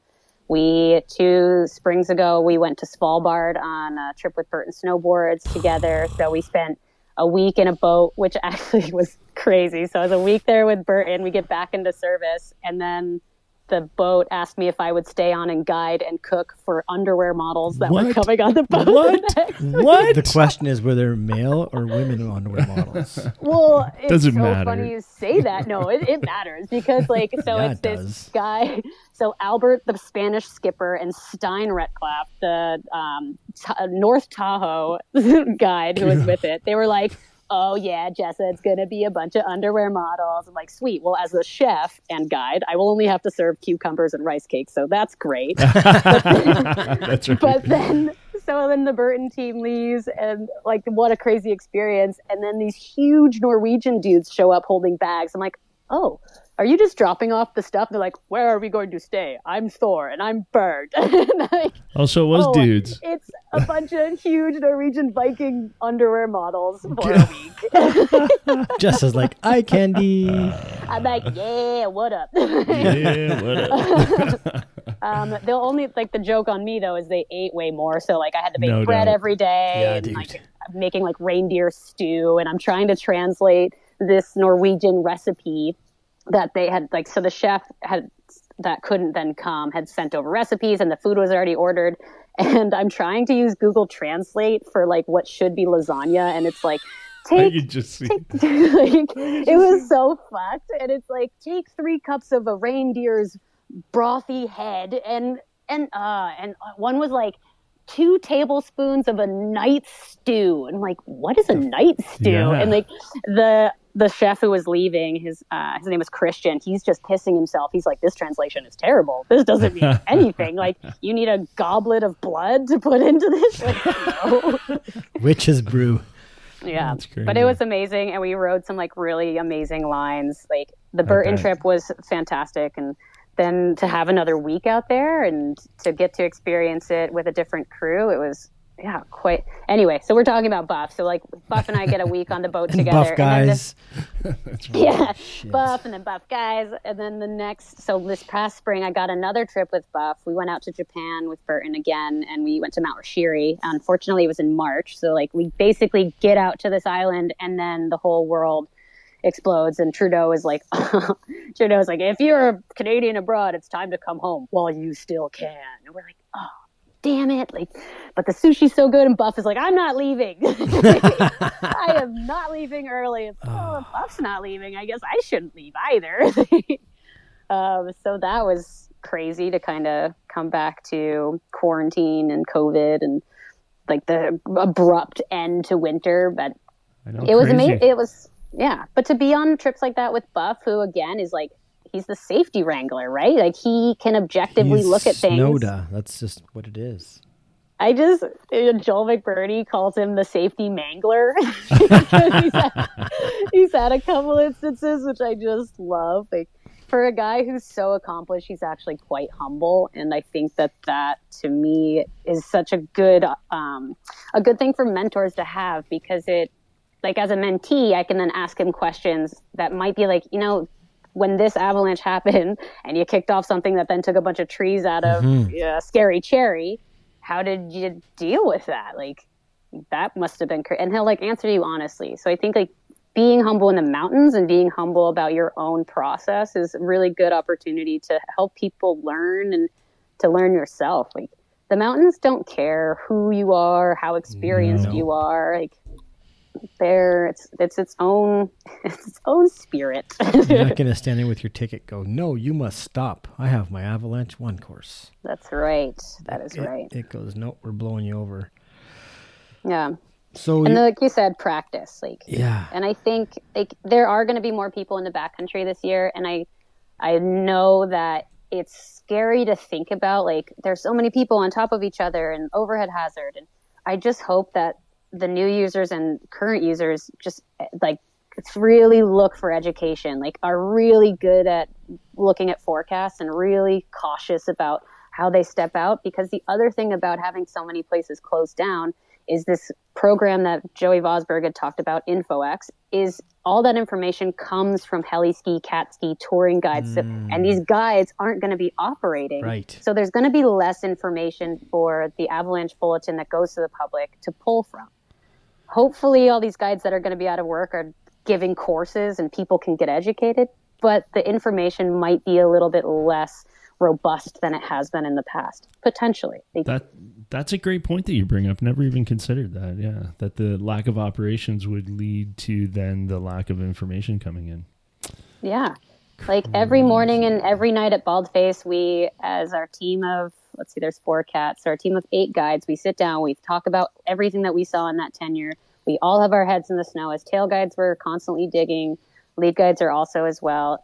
And all of that information just from our team goes in. So that's huge. And that covers our entire area, which, you know, if you're in the Kootenays and you're trying to go into the backcountry there, like you kind of look at that specific forecast, which then feeds into the public. So that's a bit of a tangent, but there is going to be less information put into the public bulletin just because there's not as many operating. Right. So operations. I'm kind of curious what your guide path looks like from this point. My guide path? Your path to becoming a fully certified ACMG guide. Yeah. So right now I have my CSGA level 1 and I've been working as a tail guide. And this year, you know, I look at it with a silver lining of being like, for the ACMG, they want to see that you're going out on your own objectives and that you're touring into different environments and doing these things on your own rather than behind necessarily like a cat or a lead guide. And so I'm going to spend this whole winter touring and working on my own skill set and making decisions for myself in the mountains and with other people. And hopefully, like, I have Rogers Pass now as my backyard. I'm working with the resort here, Revelstoke Mountain Resort, like ideally be on the coast a bit and, you know, leaning on my mentors and asking Guillaume for like what he thinks about things and maybe working with Coast Mountain Guides, but just trying to spend a lot of time on my feet and with my head in the snow and really also considering like, do I still want to be on this guiding path? I love learning so much and I love helping curate the adventure for people. Like, I think Marty talked about it really well. It's like, you don't ride for yourself when you're guiding. You have to ride for the group, and being able to stoke somebody out and maybe point out a cliff drop or set them up for a really nice pocket of snow. Like, that gives me so much joy. Like, I have had so many good POW days in my life that now my shift when I'm out in like this guiding program or this guiding mentality is I just want to like share the stoke, right? Yeah. Like, I want other people to fall in love with the mountains so that maybe we'll all protect them more. And maybe with these experiences out there, we'll be a bit more sustainable and we'll be a bit more simplified. Perhaps. So that's a long way of saying like, I'm going to go tour a lot this winter and ride with my that's friends. cool. You need to keep me in touch on that one because I'm heading out that way. I don't know when yet, but I'm heading out that way. I have to go take your course. I'm going to go. That's the first That's thing. right. But I might do it out there with Guillaume. Actually, we'll see. You can go do a blast one with Marty Schaefer. Well, I have to do that. I'm going to be going to. I'm supposedly going to be teaching Ken Achenbach's daughter how to weld. So that's this winter. Oh, that's fun. There you go. Yeah. My son doesn't give a shit about it, so I might as well teach somebody some my skills. You got to pass it on. I'm teaching my son how to So trade good. instead. There, learn how to make money. There you go. Yeah. So how do you like Revy so far? I love Rebbe so far. Yeah. Nice. Over the past few years, I've spent a bit of time here in the winter, like coming out to Rogers Pass and working with Kapow during Split Fest. And I love what I really missed while I was living in Nelson, which was such a fun community and a like great place to live for a couple of years, but you don't see the tops of mountains. Like when I was living in Squamish, when I live in Revelstoke, I can leave my house. I have a flat area I can ride my shitty little bike around, and I can look at the top of Begbie, and I can look at Cartier, and I can see Alpine, and I can remember that it's snowing out up high. Like, it's stunning here. So visually, I'm really inspired here. I think the community has been so welcoming and supportive. There are a bunch of really fun and like thoughtful artists in town too. Like, and it's a town of humble crushers. Like, there are so many people who have done incredible feats out here, but you would never know it because it doesn't serve you to talk about how sick you are, because the person who's probably next to you or talking to has just summited 4 mountains in a row. Like, right. And they're just smiling and really nodding inspiring. while you're telling the story. Yeah, that's great. Totally. Like, That's awesome. yeah. Greg Hill, Christina Lusty, Andrew McNabb, like so many freaking crushers. And the terrain here is exceptionally challenging. Like when you go to the pass, you walk off the highway and you're in pretty complex terrain, like without trying too hard. Like there's open glaciated features, there's overhead hazard, there's cliffs. And like Joey was talking about, like there's a lot of these places where people are putting skin tracks up where they don't know the history of the slope and how it reacts. And there's all sorts of content out there about like how gnarly and real the terrain is here. So it requires you as like a local to really take stock in that, which maybe is why all the locals here are freaking gnarly. Like, so inspiring. That's crazy. So in essence, it's actually kind of like a good little nursery for a guide too, right? Like for growing as a guide and getting that experience that the ACMG requires you to have, right? And putting yourself in the different zones and the different regions and making your decisions. Absolutely. Yeah. And I think like with Baldface, it was super fun because there's no glaciated terrain there. There's alpine features, but we don't have a lot of like big overhead hazard that we're dealing with. So what it allowed me to do is really have my head in the snow and look at the layers and look at like the snowpack and focus on that. And also to focus on the human factors. Like you have 12 people you're trying to usher or herd these cats down a slope. That's my favorite line. Herding cats. Yeah. And at times it is exactly that. Or maybe like someone's a bit over their head and you have to like help them with their technique on how to move down slopes. Like I was just listening to the CSGA AGM meeting and we talked a lot about like how technique and helping someone get their turns better so that they can actually physically make it down the slope is a lot of what you're doing as a guide. Like they talked a lot about it in the heli ski operations. It happens in cat ski. I'm sure in touring, it's the same thing. Like people get so excited and they may sometimes get over their head or they need help. And you have to remember, like, yeah, we're in the backcountry, we're dealing with avalanches, but we're also dealing with humans, and humans need to be like taken care of in ways as well. Like they're out of their element. Their stuff is icing up. Like they're having a bad day and you just need to tell them it's going to be okay. Like all of that is actually part of guiding, it turns out. Well, you know, so, I think as a good guide and keeping your group, like taking away the pressure, right? Like making it so that they don't feel like they have to be a top-notch rider, right? And letting them be humble to their ability, no? When you're in the backcountry? I think you just have to be honest with where you're at. Like, and at Baldface, you get a lot of really high-level clients who are like CEOs of companies and bigwigs at offices, but they get into the backcountry and it's just like, oh, we are so out of our element. Like, I'm a dentist from New Jersey. What am I doing here? And you have to just like keep the stoke alive. Like, and for a lot of these people too, they get one ski trip a year and that's it. So it's like, you're not there to like tell them what to do. Like you're not there to lecture them. They're adults. And yes, sometimes you have to make your, your instruction a bit more precise so that they can get their shit together. But they're all there to have a good time. And so you have to adjust your style of communication within the realm of safety so that everybody is still excited to go back, or else they're never going to be stoked to come back to your operation, which is what Jeff talked about. He showed up to heli ski or cat ski they treated him like garbage because he was a snowboarder. And he was then like, you know what, fuck you guys. I'm going to go start my own operation where all my guides are psyched to be out there. It's about riding and having fun and a good time. And that's why we're there, right? No we just want to have fun. Exactly. Enjoy the Yeah. pow. Well, it's funny. I listened to Jeff being interviewed by Mark Sullivan on the Snowboard Project a long time ago, I guess a couple of years ago now. But Last year. Was it last year? Feels like forever, I know. It does feel like forever. Yeah, I know. But in that episode, he talked about how, you know, he gets that dentist from New Jersey who comes out, right? Who used to be a sender, you know, in his 20s and 30s. And he comes out and he's got dad bod. And now he's like trying to throw it in the backcountry. And he's learning really fast that, you know, next season I got to get in shape to come out and do this. And so they go home and they spend that next year getting themselves in shape to come out and really feel the backcountry properly, right? And being able to travel properly. So.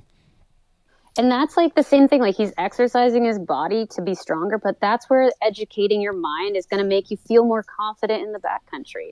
If you don't come in with a bit of that pre-work, it's going to affect your experience. And if by reading the forecast the day before, or by taking an AST course, or by doing a bunch of squats, it's going to like make your experience better. Why wouldn't you? Like, it's all about having the most fun, which I think like Jeff gets it. Like Marty and Kapow, like he's built this program, which is all about just like, why are we here? We're having a good fucking time. Like, Exactly. You can just, Marty just, it seeps out of him. Fun. Oh, entirely. Yeah. It's so It's funny because we have a listener who's been stoked on the podcast since it started, and he's an older guy, and he's been to Baldface I think now 6 years or 5 years in a row. I think this year would have been his sixth if it could have happened. And he lives in Florida. Yeah. Right. So like he's an older guy, but he is just, you know, and I know when he's at home in Florida, he's skateboarding, he's surfing, he's doing everything he can sideways. I mean, he's older than me even, right? So that's telling you something, right? But he's after, but he's out at Baldface every year. So he's keeping that mindset going all year long in fucking Florida. And then heading up to Nelson to get some deep pow. That's got to be sick. That's so good. Yeah, we get some amazing guests. Like this past year, I guided 12 Mexicans who come up every year, and they had this guy. They called him Cache, which is apparently for big cheeks or chipmunk or something like that. Probably chipmunk or cheeks. And turned out later, he had only snowboarded 4 days in his life, but he's like a really good kiteboarder. So, wow, yeah. And these guys are partiers. Like, so the night before they get lit, and then we get to the top of this run called Cherry Bowl, which is just a big open slope, like pretty as green as it gets at Baldface. Like we have trees pretty much everywhere, but this like 6 turns open for days, and he like goes to take a turn, falls, he's like, tu madre, like the turns again, it's like, God, and he's like working really hard, and then he starts throwing up in the snow, and his buddies down there are just dying and laughing, and like Paris, he's like, hey Kache, why are you so slow? And he's like, That's awesome. And like, they like, so you have to like change the day based on your gut. Like this is a great example of human factors. Like you got 12 hungover Mexicans who see snow like once a year, and all they really want to do is party and have a good time. Like we're supposed to be pulling away from the lodge at 8:30, and the guy's like, hey, how much would it cost to leave at like 9:30? Push back to the back. It's good to push it back. All day. It's like, fuck no, like show up at 8:30. Let's do this. Yeah, I'm stoked to go riding. Come on, guys, let's do this. I know.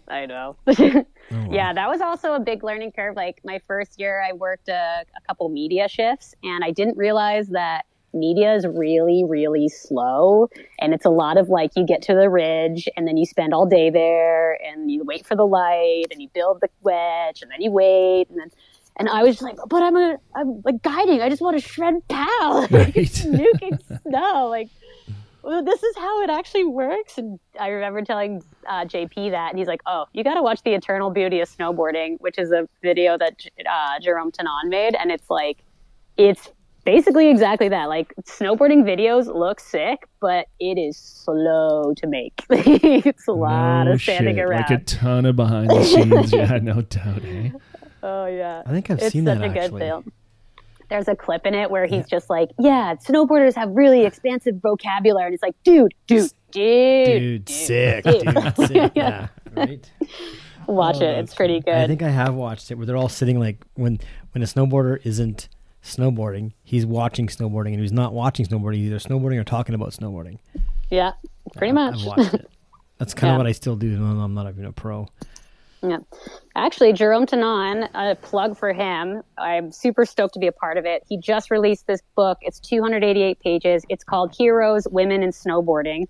And it features all of these photographs that he's taken on a film camera, 6x8, 6x7 format, Pentax. And then he's etched into it, and it's women all around the world. It's illustrations and graphics from people like myself, Hannah Eddy, and it's just basically like a collection of these badass riders. So like Natasha Zurich is in it, Mary Walsh, Robin Van Gyn, Leanne Pelosi, like Anna Gasser. Like it is a freaking piece of beauty. Like a 288 page hardcover book.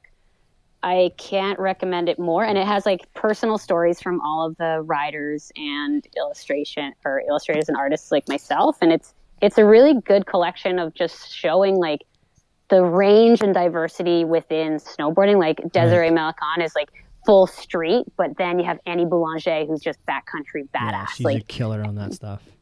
Totally. Everything I watch, she's like, I don't know. I'm like, where do you get all this money? Not even sponsored it. Well, she might be sponsored somewhere, but man, like you get to go heli riding all the time, and I'm like, you're hanging out in natural springs, and oh man. Yeah. But speaking of these girls, these iconic girls, which one did you look up to? I looked up to Victoria Gillis because she was hot as fucking hell, and she was killing it. Like, I mean, like again, riding with the guys. It's like, dude, this chick is like in the big Alaska lines. Like, I wish, and I wouldn't even know how to ride that stuff back then. But yeah, who did you look up to? Well, it's funny, like, I had no perception of Big Mountain, which is, like, hilarious to think back because, like, Victoria Gillis and, like, people were shredding it, Barrett Christie, but I was so much a park rat. Like, we used to ride at Stowe in college, and, like, people would hike the Chin, and I'd be like, what idiots? You're going to hike for an hour, whereas you can, like, take the chairlift, hit some pow turns, and then hit the park on the way out? That's what's up. Which, like, looking back, I'm like, you're an idiot. So I was looking at like Spencer O'Brien, Kelly Clark, Tora Bright, Hannah Teeter, like all of the athletes that were doing more slope style. And it wasn't until moving to BC where I was just like, oh, powder. Nice. Interesting. Like, I think I'd always say, like, I retired to the backcountry. Like, I basically on the East Coast was like, well, I'm told I'm never going to snowboard again. Like, I'll just hang up my, park riding days. And then I get out west. I'm like, I'm just going to go walk in the mountains and be zen and not really snowboard even. It's just about walking. And then was like, oh, well, actually, powder's pretty sick. Oh, every landing is soft. Yeah, so we talked a little bit about your knees. So how are your knees doing with the backcountry here? You're loving that, or is it? Is there any suffer for you at all, like on the tour part, maybe? I mean, I suffer every day, right? Like, I am the type of person where the moment I think about exercising, I'm already sweating, and like, but it's part of it. And what's so good about splitboarding is you're walking up the mountain, which means your legs are getting really strong and it's sustainable. Like, I think why I broke myself off so much on the East Coast, other than the fact that it's icy and other than the fact I was riding rails, was because like you can like finish your run, be super stoked, get it back on the lift. And by the time you get to the top, you're actually super bagged, and maybe you should have taken lunch, and maybe you should just stop riding for the day because you haven't checked in with your body. But it's pretty easy to know when you're tired splitboarding because your legs just fail. Right? Like you're walking around. Yeah, but I think like splitboarding makes you really strong. Like, and especially with guiding, you have a bit of a heavier pack. Like, you have your whole first aid kit, you've got an inReach, you have radio, like you have all this extra gear to keep yourself safe, your clients safe. You have to make sure if there's like an issue, you have things that can either extract you from the backcountry or keep you warm and insulated from the snow. Like, you're carrying all this stuff on your back, so you're getting strong that way. You're walking up a mountain, you're getting strong that way. And ideally, you're old and wise and you're stretching at night sometimes. We all find our way to yoga. The mornings are fun, or where I find it really crucial to stretch, like that, that dog waking up type of thing, like just getting it out there. I'm the guy that gets out of bed and runs. Yeah, that's good. Like, no, not that way. Running to the bathroom. Running to get my poop in a group to get out of the house to go somewhere or to get down to the office, or which I need to slow down. Yeah, I gotta slow down and stretch. Like, I tore my shoulder in June, and I notice in the mornings I'll feel it if I didn't stretch at night. And if I'm not good to my body, like my shoulder is now like the nagging mom, like stretch. You should hear like physio, dummy. And I'm just like, fuck, fine. But it is true. It's like the better you are to your body stretching and strengthening, the better you feel. And it's like, trying to relearn that. Yeah, did you get a good taste of that Ashtanga yoga that Buff does while you were? Yeah. I never went to Ashtanga with Buff, but I used to, when I lived in Vancouver, I did a lot of Bikram. And what I liked about hot yoga is it's the same sequence for the entire hour and a half every time. And so when you're recovering from an injury, and at this time my knee was still pretty atrophied and I'm still trying to figure out if I can be a functioning walking part of society, is you can see progress really simply. It's like if you're always running 5K, you'll see the progress very simply. Like it's the same versus if you're doing, and Ashtanga is that too. It's the same sequence every time. So it's a really easy way to gauge your progress. So yeah, I definitely done a lot of Ashtanga, Bikram, hot yoga, Hatha. Like couldn't really get into, what is it called? It's like a breathing kind of warrior, yin yoga. It's a lot of breath work. I went to yin yoga in Squamish at North Yoga when I lived there. And I remember it's like we were in this sort of squat and it's like, okay, now just yell. It's like, ha, ha, ha. It's like, this is making me feel things that I don't know if I want to feel right now. Yeah. Or one of the it's like, okay, now hold this pose. We'll be here for 7 minutes. I'm like, what? And it just forces you to breathe and to like meditate on it and slow down. Crazy. I've got a question. I'm just blasting through your webpage here and your murals. When did that start happening for you? And how does that feel to like step, I'm going to ask the question again, or I'm going to make it more elaborate, but you got to paint something at, the 0 degrees, like you're in your face, but then when you step back, it all makes sense. Yeah, it's super hard. I guess I'll start with first, I love it. It's my favorite thing to create because I'm not making paintings now. I'm creating environments that can be immersive and people can be within. And being more of a landscape painter now, it's like I see it as I'm taking the Alpine and I'm bringing it to these urban centers, or I'm bringing it to the place that you don't necessarily see the alpenglow because it's socked in, or you live in a city, or like you have the opportunity to really transform and enliven a space where maybe it wasn't before. My first mural really was in Whistler. Right. It was crazy. I had been applying for a lot of murals, and Whistler had a commission out from the resort municipality, and it was a 2,500 square foot mural in the Creekside Underpass. Shit. And they awarded it to me, and I was like, yeah, this is sweet. And then I remember going to the site, and I was like, oh, what have I done? Yeah. What did I get myself into? Yeah, never painted a mural, basically submitted these watercolor sketches that I had created. One was of the Tantalus Range, which you see as you drive up to Whistler from the city.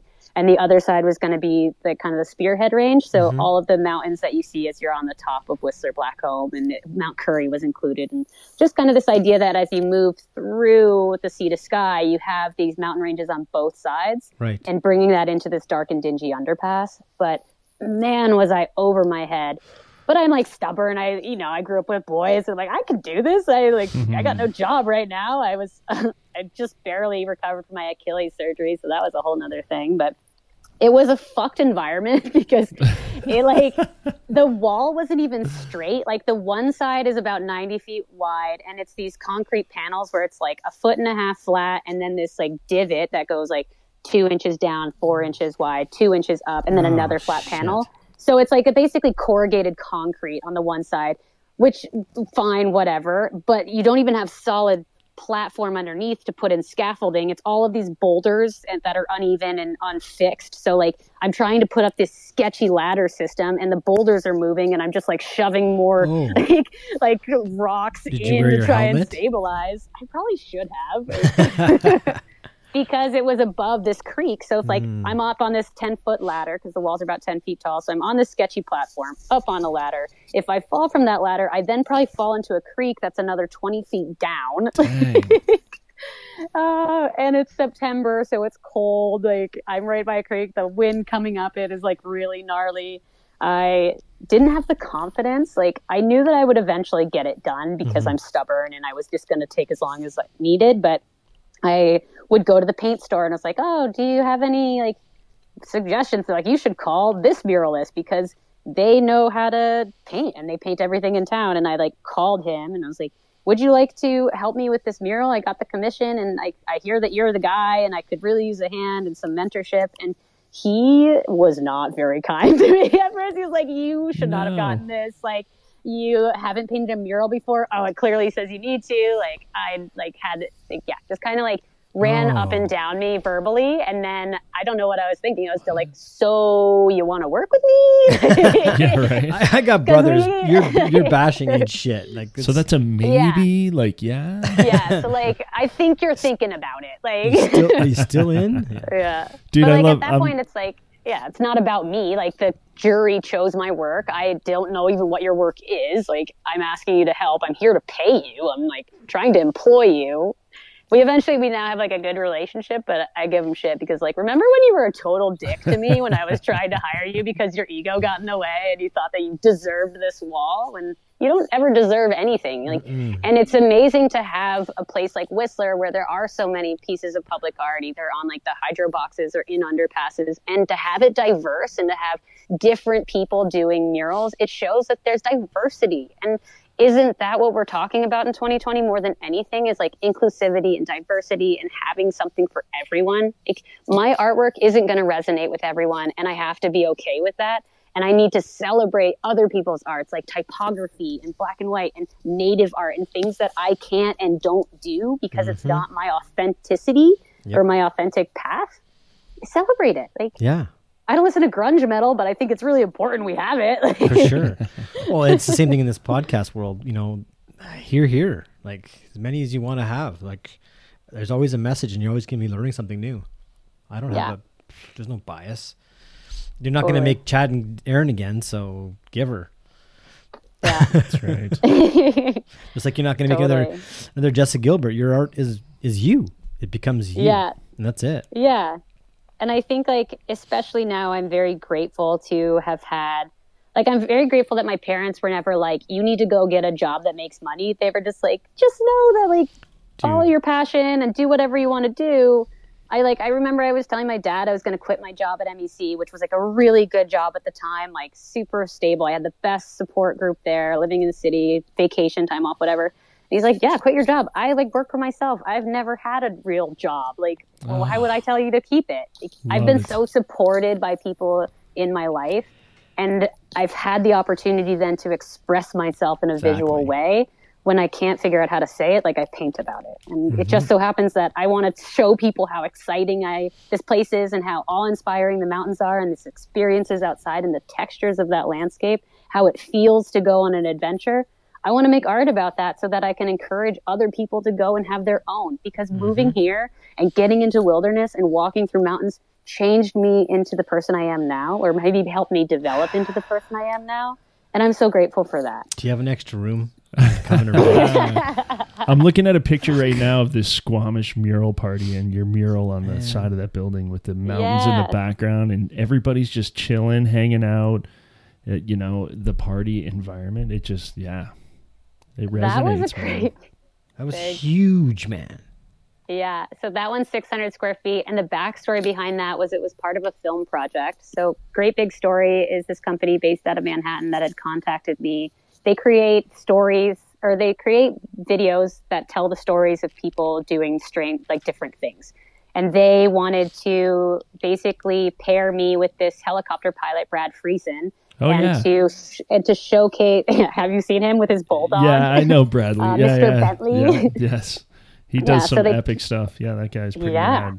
Totally, like using his helicopter to kind of intercept a hockey game in an alpine lake. Right? Yeah. Yeah, so cool. What a funny guy too. So I filmed. I love the bulldog. Yeah.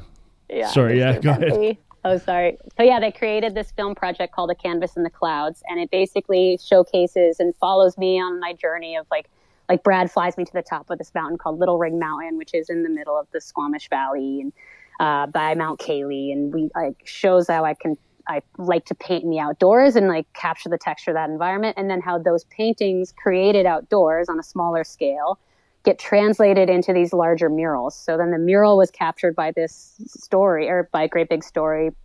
Over 3 days, they gave me to make that thing to tell the story of that journey. And so the mural in that picture that you're talking about in Squamish is me trying to capture, like, the Squamish Valley and the Sea to Sky is so lush. Like, you have all of this really dense coastal rainforest that's full of ferns and life and lichen, but it also has these like really profound, dramatic alpine peaks that just tower over you. And this really, like, since it has all of this like ebb and flow of wind, and you have the ocean and all of the things that like are affecting weather, you have these really dynamic clouds that are always kind of pulsing and circulating and have a spirit of themselves. Mm-hmm. And Squamish being, means like mouth of river, mother wind. I think he's like mother wind. It's like there's a couple different translations, but the name Squamish is talking about like the wind and the life of this and the spirit of that land.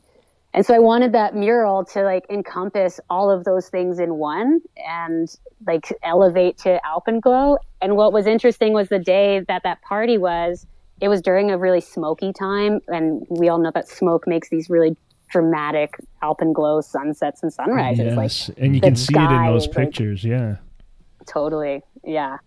That was an emotional one for me because it's like 3 days of filming. You have a whole crew just following you around, and I'm still pretty early in my muraling career, and I wasn't sure I could do it in time. And I just like, I don't use a projector, so all of it is freehand. And I just like, yeah, like they have a time lapse on it, and I'm like up and down on the scissor, was like, just like trying to sketch it out. I'm looking at the badass the pictures. Like I'm looking at the whole wall, and I'm seeing you on the scissor lift, and like, how do you translate that? That's what I'm trying to get at. Like Chad was saying, from that 0 point and stepping back, and like, is there? I don't know. For lack of a better term, is there some kind of pencil sketch that gets applied first, and then you lay down the layers, or is it?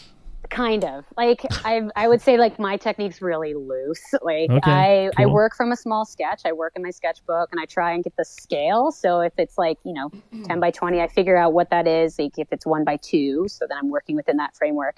And then I try the best I can to just imagine the space from 30 feet behind me as I'm at the wall. In that case, like I'm on a scissor lift. I can't really just easily step back, step to the wall, step back.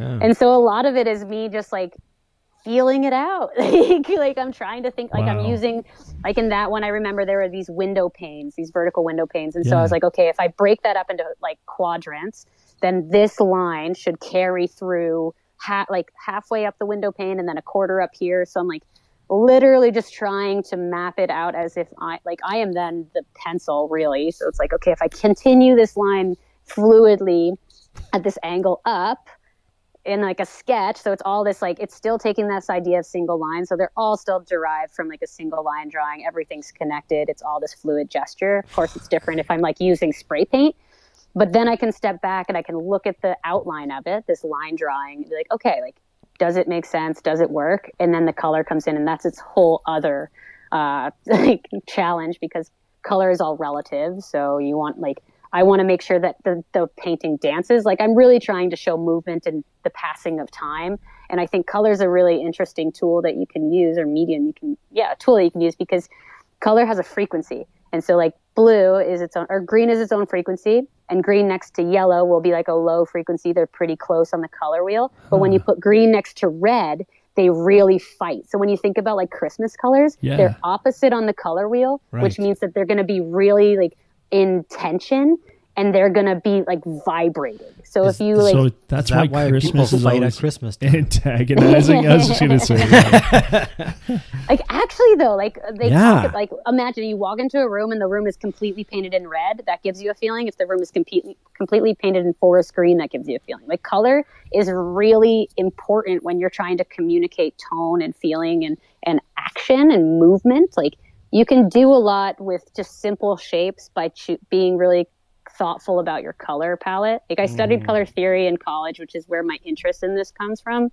But it's how you make a painting dance. Is you have to manipulate it in a way, like, because it's a static material. It's not actually going to move, but you're trying to create an illusion of movement, and like your mind and your eye is going to respond to those colors in a way that you can sort of play with. It's a really fun process. Like if you want something to be really sensual or like calm, you can put like a light blue next to a teal. Like they're really calm together, but working opposites on your color wheel. Yeah. Yeah, my eyes are fixated right now on the colors of the ferns and the background behind them. They're moving. Yeah. They're moving. It's fantastic. And then the whole Sgt. Pepper's list of colors way off to the left there, and the trippy psychedelics that I'm feeling right now. Yeah. Need some Totally. edibles. It's got me moving. Yeah. So when did you get when did you get into your first Avi course? Like when did that start? After the MEC, you started getting out on your split, you started getting out into the backcountry with a split board, realizing you can get out there. And again, you said everything's soft, it's powdery, it's not, there's no impact. So then when did you decide to go get your own education for the first time? Oh, yeah, with Guillaume and JF. Like we went out and we did a 2-day course with, so they were leading it. It was up at Elfin Lakes Lodge or hut. What is it called? I think it's just called the Elfin Lakes Hut. Anyway, we were out there, and I remember being freaking terrified after the fact. I was like, oh my God, mountains just like fall on you. You know, and you that's, can't control it. Yeah, like we've mentioned it, that I've mentioned it a couple times, is that level of confidence changed for me too so much when before I did my ST1 and then after I did my ST1. Like, not that I was scared of the mountains after that and the snow potential, but I am just right now. So much more aware. Yeah. Which I guess is the goal of the course, right? It's like, yeah. And like everybody talks about it, like you realize how lucky you were in the past. Like I thought it was really cool that people were airing off cornices, right? Which looks sick, but it's is pretty risky. Like, totally. And so I think it makes you check yourself. And even in like, I learn something every year, every day probably, where I look back at things that I did prior and I'm like, oh, you idiot. Like the one that comes to mind, which isn't so much of a safety thing, but it's like when you're building a skin track, I was like, just make it steep and right to the top. Right. Like, just go straight up the gut. Like it's actually it's way more effective to stay in the trees if you can, to isolate or like insulate yourself from risk and danger, but also to make it low angle. Like you're going to get there at the same, if not faster, and you're going to conserve a lot more energy if you're making a really thoughtful skin and safer. track. So totally. Yeah.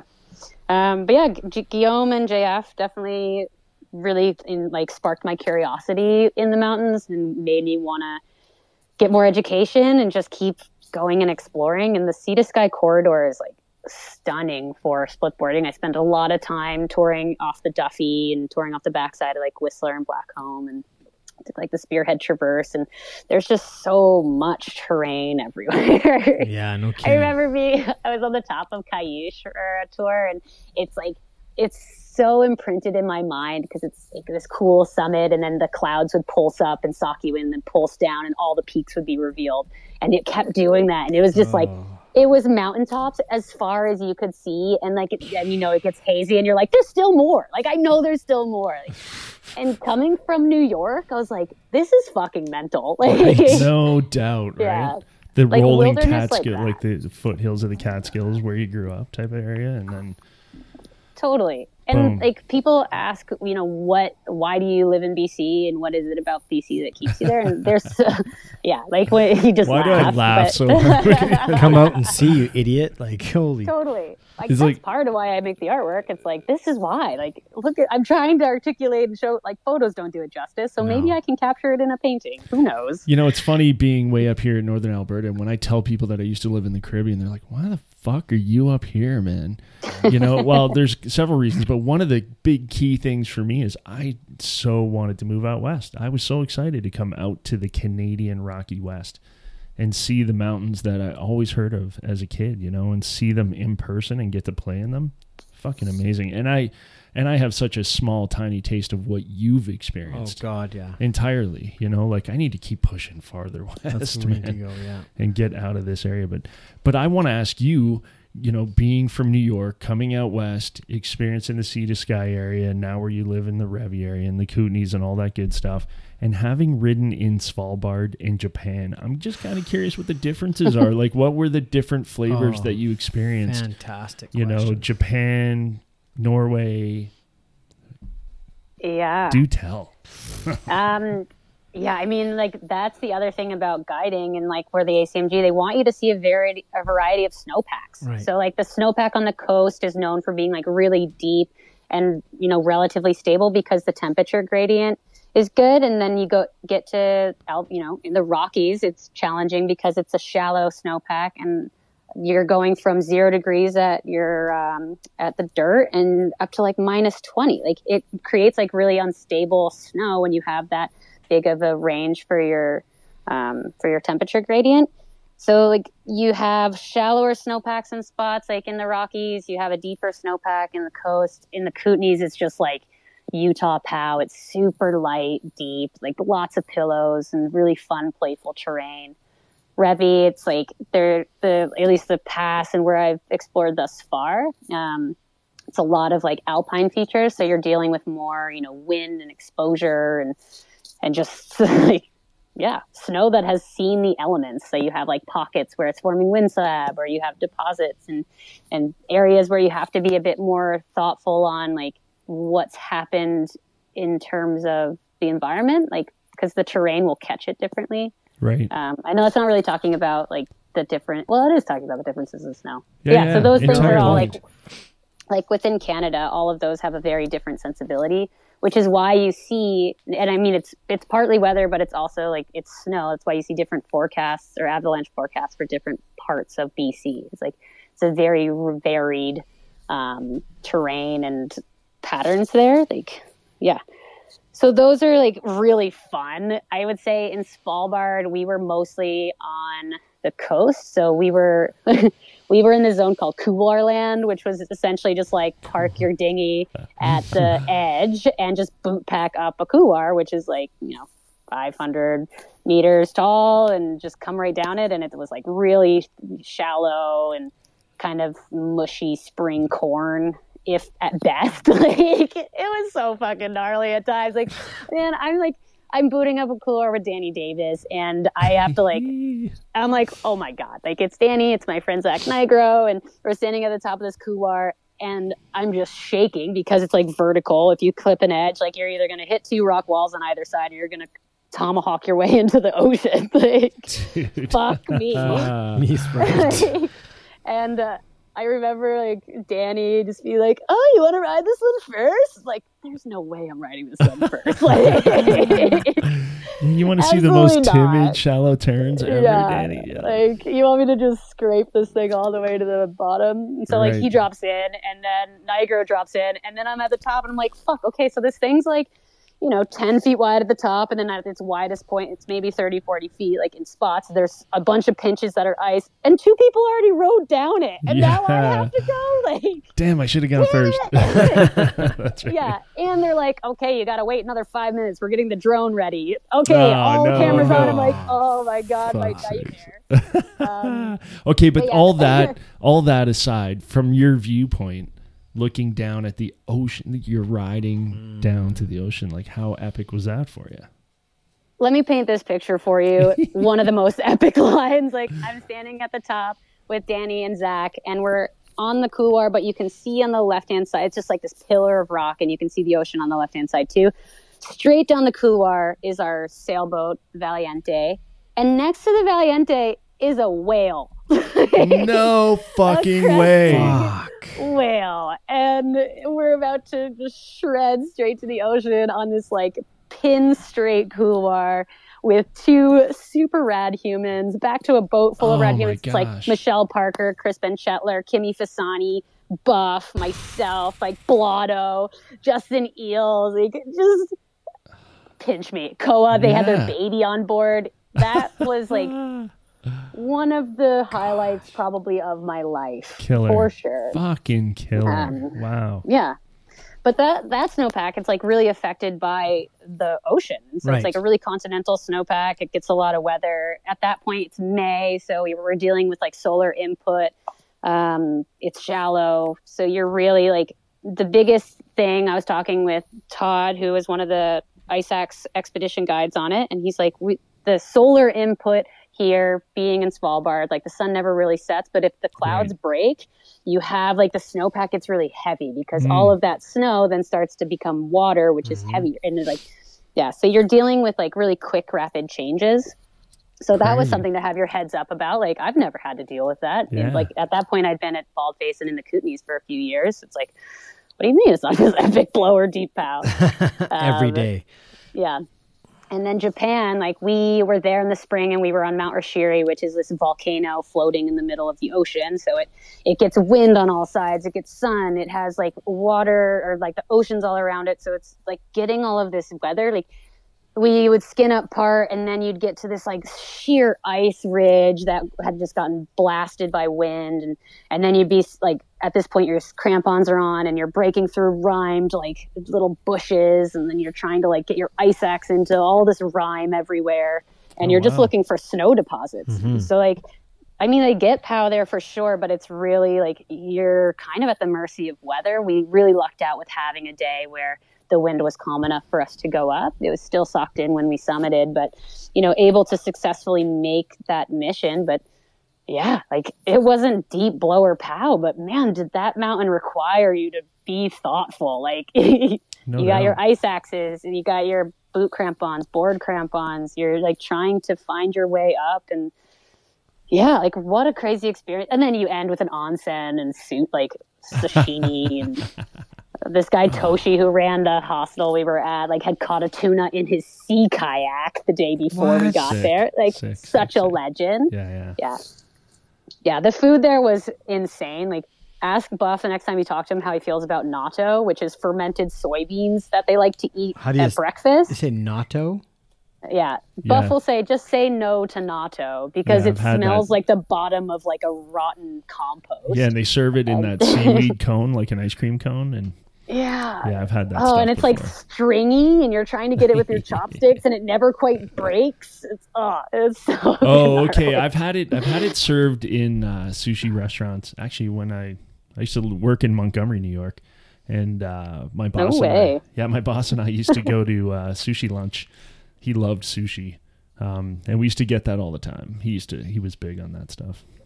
It was served in a cone, like a seaweed cone. You'd eat it like an ice cream cone. Ugh. Yeah. Sounds She's like, grotesque. It was super slimy and not fun. Yeah. That's for sure. But I tried it, but like I couldn't. Yeah, I now say no to natto, just like Buff, because he's my mentor and I have to. Right. But yeah, that's pretty crazy. So Japan was splitboarding, hey? Japan was splitboarding. Yeah. So yeah, it was super fun. It was myself, Buff, Tom Ruth, who works with FYI Designs, and so they do like all the development for Gore-Tex Patagonia, stuff. AK, Cohesive. Joel McBurney, who you guys should talk to. Joel McHoneyBadger, I like to call him. Okay, I have a little connection with Joel because it's super funny, man. You know how Facebook will tell you, hey, you might know this person, right? So now that you know, Facebook friends with Jeff and Mike Wigley and guys like that, and then I'm looking and it says, yeah, you might know Joel McBurney. And I'm like, okay, so I fucking click on it. We got 4 mutual friends. Well, 2 of them are, you know, the previous explained, right? Mike Wigley and Jeff Pensiero. And then 2 of them are dudes that I grew up with in Toronto. No way. And I'm like, what? So I sent Joel a message and I'm like, dude, how the fuck do we know these 2 people and these 2 people? Well, it turns out that he grew up in the same area that I grew up in and we know the same friends. He's just a couple years behind me. Yeah. And then he tells me that, he went out to Nelson and basically learned how to snowboard at Baldface. Yeah, totally. So, I'll be touching base with him. Yeah. Yeah, I think he just got picked up by Weston, too. They're hooking him up. Oh, no shit. Which, well-deserved. Joel is super experienced, really good mentor, great with, just educating, and a fucking blast to be in the mountains with. Like, I freaking love Joel so much. Oh, that's Joel awesome. McHoneyBadger. He's great. Joel McHoneyBadger. Write that down, Chad. Because when I get him on the phone, I'm going to reference that right away. Yeah. Awesome. Joel was actually the lead guide when I came to Baldface as a guest. So it's it's a trip for me now when I get to work with him. It's like, whoa, how much things have changed. Well, it sounds like from what he explained to me on the messenger when we were messaging back and forth that he's almost like OG guy out there at Baldface, eh? Because he started riding when, I guess, basically somewhere around the time that they started. Yeah, like he was riding with Craig. Like he's Yes. definitely OG. Yes. Totally. Yeah. He's amazing. What a crazy connection. Yeah. Yeah. Awesome, man. Well, I'm blown away, Jessa. Number one, that you decided to talk to us. We're loving it that you came on here.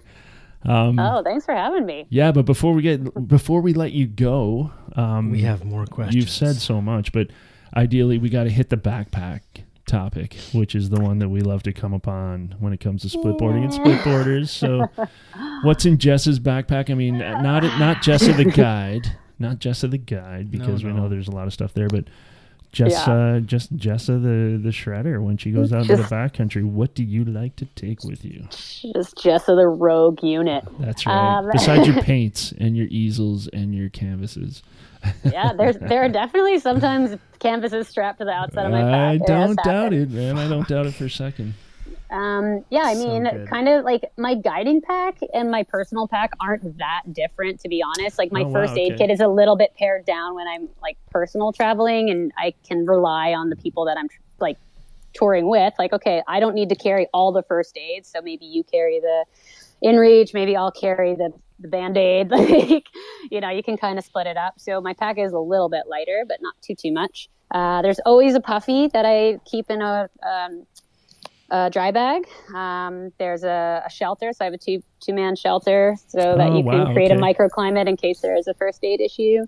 I have zip ties, baling wire, screws, like things to fix my own kit in case things blow up on me.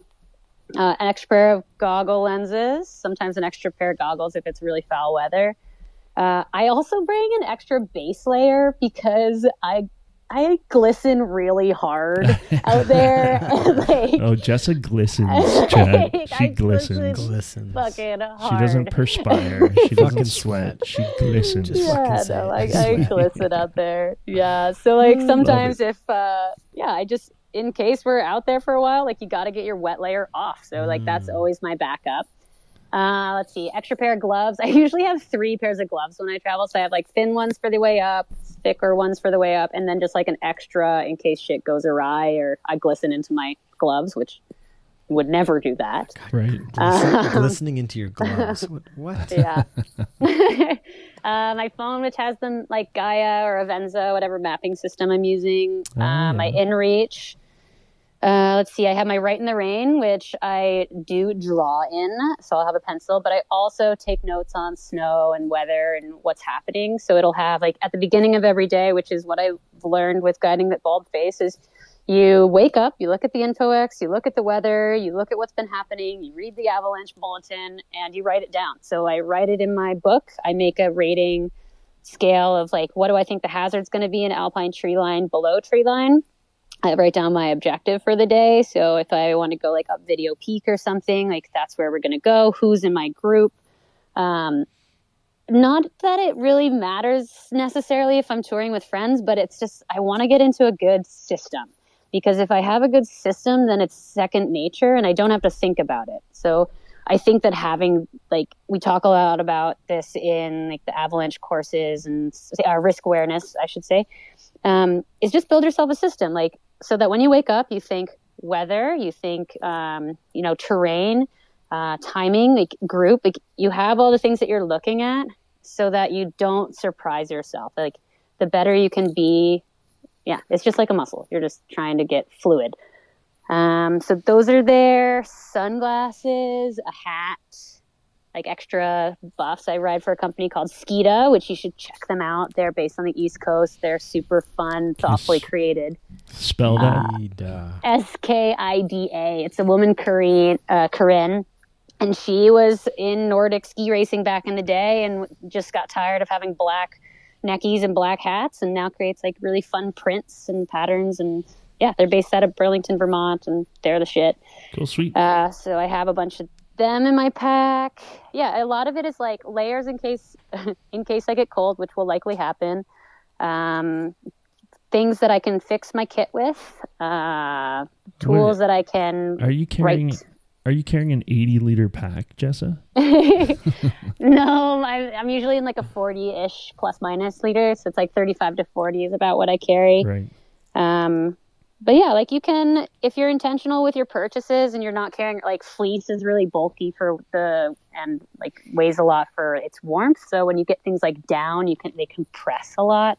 My shelter that I have compacts into the size of my fist. Like all of these things, like Buff talks about, it's like you can, if you're really thoughtful about your gear and you get to know it really well, and you have things that have multiple functions. So like my shelter, for instance, can be turned into a toboggan. It can be used as a microclimate. It can be a tarp in case you need to like cover. It's orange, so it can, if you need to flag a heli, like maybe it's being used for visual. Like I'm not trying to carry the kitchen, but you So gotta like serve yourself. Can I ask you about your shelter? What is your shelter? Is it a bivvy? Like, is it an emergency bivvy or? What do they call it? It's from Rab Designs, and it's basically like I think they just call it a microclimate. It's a 2-man climate. So what it is, it's essentially like, did you ever do the thing in school where it's like everybody's in this like circular tarp, and you lift it up and then you tuck it behind your butt? Yeah. So it's kind of like that. So it has like, when you get inside it, you and your partner sit face to face and you lean back, and it kind of holds the structural integrity of it. And there's like a little bit of a nylon seat at the bottom, which will help get you off of the snow. Okay. Which is really important. So it's really just to like trap that heat, insulate you from the snow, and because they talk about like when you're injured, you hemorrhage heat. So your body is just expelling all this heat that it really needs to keep itself alive. And if you can trap that in any way, like if you can have just even a tarp that you put over someone as you're working on them, or waiting out for the heli, like you can survive, really. Like you'll see their vitals kind of stay a bit more stable for longer. Right. And it's $100, and it's just like, it weighs nothing. It doesn't take up any space. I really recommend for people having it. Like if shit goes wrong, like you got to find a way to keep yourself as warm as possible. So, it's been a really good tool to have for sure. Cool. So what about your food choices? What do you eat a lot? Do you carry a lot? Do you carry little? Oh, I eat so much. What do you eat? Yeah. No natto, I know. Yeah. No natto. Just say no to natto. I'm like on the dates and dried nuts, or the dried fruit and nuts program. So like a lot of dates, or I'll make energy balls. So it's like basically a date base with like cocoa or whatever.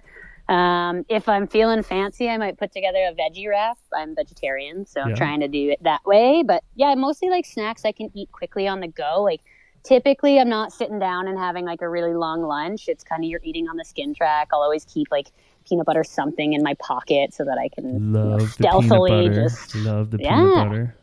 Yeah, that like high fat and like easy sugars I think work really well for touring. That's my thing too. Yeah, I'm down with that. Cool. Yeah. Lots of water. Oh yes, yeah. Do you sometimes carry a beer? You gotta have that Summit beer. It's got to be in there. I'm the guy. Not always, but like I sometimes carry a beer. I'm not gonna lie. I almost always do, but I always forget it in the truck. Fuck, forgot to put it in the pack. Yeah, don't let it freeze. No. Yeah, and then it blows up. But the 5 P's of success: proper planning prevents poor performance. All right. Whoa. Thanks, Doc. Yeah, that got a little deep there. It's okay. It happens. Dang. All right. That was awesome. We need to know those. Sharing all that stuff is fantastic. I'm looking up the Rab. I'm looking up the Rab shelter thing right now. What? Yeah, they make a 2-man and a 4-man. Ooh. Yeah, and then there are other people like Alpine Threadworks makes a really good one where it actually has tack lines that you can create a better sled, and they're really good. Like, yeah, just take a look. Like a lot of these things don't actually weigh all that much, and it seems like a bit of a pricey investment, but if shit goes wrong, you are not gonna regret having it. Yeah, and they're not that expensive either. Like I'm looking at the Group Shelter 2 and the Superlight Shelter 2, and they're like, $70, $115. But I see like it's even got a little chimney on the top. Totally. Yeah. And a window. Exactly. Yeah. Yeah. Could save your life. Yeah. Totally. Got it. Nice. Getting it. Get it. Get it. Get it. Get it. Get it. Got it. Yeah. Sweet. What? Get it, got it. Can we ask about? I'm kind of curious about your gear. Do you mind talking about that real quick? Who you? No, not at all. Whose board are you riding for Burton or not Burton? Yeah. I have to make fun of you. Is it Burton or Burton? Oh man, everybody makes fun of me for my fucking accent. That's because you're not Canadian. You're trying to be.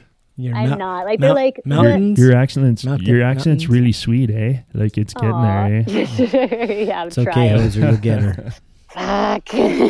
I know. And I say horrible instead of horrible, and that Horrible. one always gets me. You gotta say Horrible, like- sorry. When I lived in New Sorry. Jersey, I got fun of all the time for the way I said house and coffee, and Oh, then yeah. because all my House. friends down there were like, "Coffee? Want to get you coffee?" Coffee. Yeah, get some fucking coffee, boss. That's right. That's right. Ah, yeah. Fucking That's Joyzy. right. And in Jersey, we always had the Taylor ham, egg, and cheese. That was the fucking best sandwich going, man. Oh yeah, get yourself a hoagie. That's right. A hoagie. Yeah. Chad's like, what are you talking about? I remember Yeah. from the Crosby show, okay? Oh Crosby yeah. used to get the hoagies all the time. That's right. Oh yeah. My gear, yeah, I ride for Burton Snowboards. I'm super psyched. I've Nice. been riding their products for forever. So it's really, I feel really grateful to be on their team. Cool. I run what is my split board now? I just went through my gear, and I used to have the Antisocial, which they got rid of, and now I think it's the Skeleton Key that I'm riding split, which is has a bit more camber in it. Yeah. So that's super fun. The Hitchhikers, those are solid. I Love run 'em. the Supremes, which is their stiffest women's boot. And I blow through a pair of those every year for sure. And then, yeah, Gore-Tex. Like, I wear 3-layer Gore-Tex bottom tops. You should ask if they can get you a set of tourist boots. They are See, they have fucking the BOA, stiff. right? No. They're the speed lace. Oh, but they're men's. I think they're men's. How small are your itty-bitty feet, Jessa? I got women's size 7. It's very average. Thank you very much. Oh, you wear the same size shoe as my 11-year-old son. Okay, let's just relax. That's right. Oh, that's disappointing because they're really stiff. These boots are very stiff. Yeah. So then, do you use the Burton Collab Black Diamond poles? I do. Yeah, Yeah, I have those, too. and I have a pair of Black Diamond carbon poles Nice. when I'm feeling extra light. Yeah. But yeah, I mean, I'm carrying sketchbooks. I can't really say I'm ultra light, right? Like, Yeah, that's right. You got to keep it real. Are yeah. they that much lighter? Which pack are you riding from Burton? Or Ooh, do that's you- a really good question. Yeah, they I got some ride their really good ones AK now. one. Yeah. Yeah, so they have this crazy fabric that they put in a pack for their AK line. That's just like, fuck, it's like if the pack could be lingerie, it's like super light, thin, ripstop, I guess nylon. But I Right. already put a bunch of holes in it with my crampons and stuff. But that's Those need super to go light. outside. Yeah, well, the crampons, you're gonna put them on the outside? Like, No, they're smashing the head. Yeah, totally. Maybe in a bag. Um, In a bag? I don't know. Yeah. Oh, you know. now that you live in Revy and you're going to start riding there, you're going to be riding with your poles in your hand. And you have to go hard. Hard boots are next, Jessa. That's right. Hard boots are next. I'm going to be dropping. I mean, maybe. I'm going to be dropping what? I'm going to be dropping some videos starting November 1st on the Dark Starts Media Instagram page, where Joey Vosberg is going to be teaching some things on why you want to go into a hard boot setup for your transitions and why it's quicker. You'll be seeing this. Totally. coming out. I will never argue it. I know that Joey's really like set on it, and there's so many people that are stoked on it. I am the type of person that I love getting my gear and it's like set and done, like set it and forget it. Yeah. And for me, the technology is getting there Oh, for sure. where you can get it out of the box and it's good to go. But I can't be bothered fiddling with my gear. Like, I rode shitty men's boards for so long and made it work. Like, part of me is like stubborn. Like, I don't need the hard boots. I know they're better. I know it.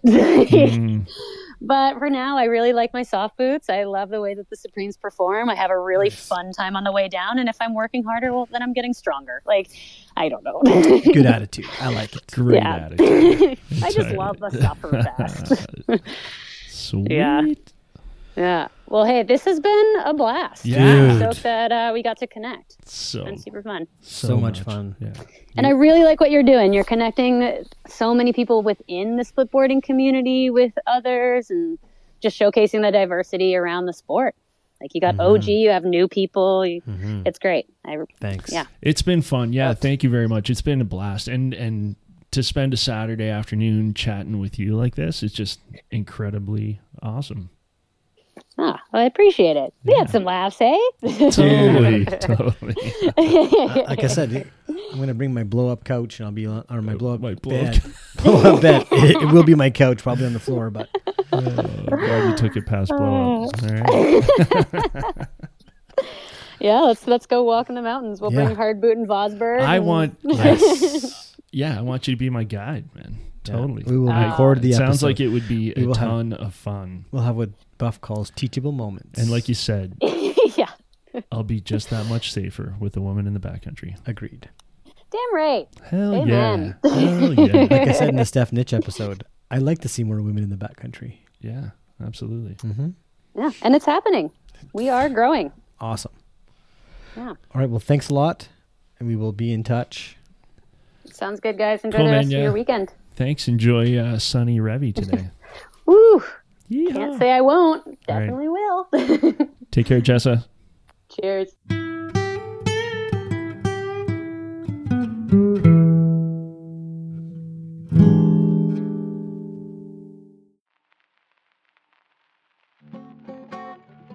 Hey, everybody. Thanks for listening.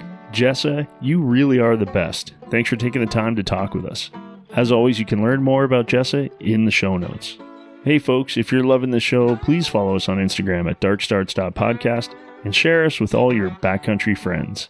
Be sure to check back and catch our next episode where we talk with Dave Crerer of Golden Powder Guiding out of Golden, British Columbia. While you're waiting for next week's episode, check back to episode 10 and listen to Maddie Haynes talking about the trail to becoming a guide while working full-time as a firefighter in busy North Vancouver, British Columbia, and raising a family. Shout out to our show sponsor, Tahoe Lab Snowboards. Log on to www.tahoelab.com and be sure to use the code DS15 at checkout for your 15% discount when you purchase your board.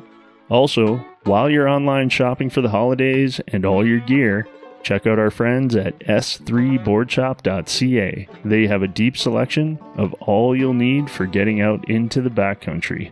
Be sure to use the code DS15 for your 15% discount on all online purchases, and they do ship all over North America. We'd love to give a special shout out to Scott Martin of Groundswell Marketing Podcast and Pat Cornway for helping to make all of this happen. Peace, everybody.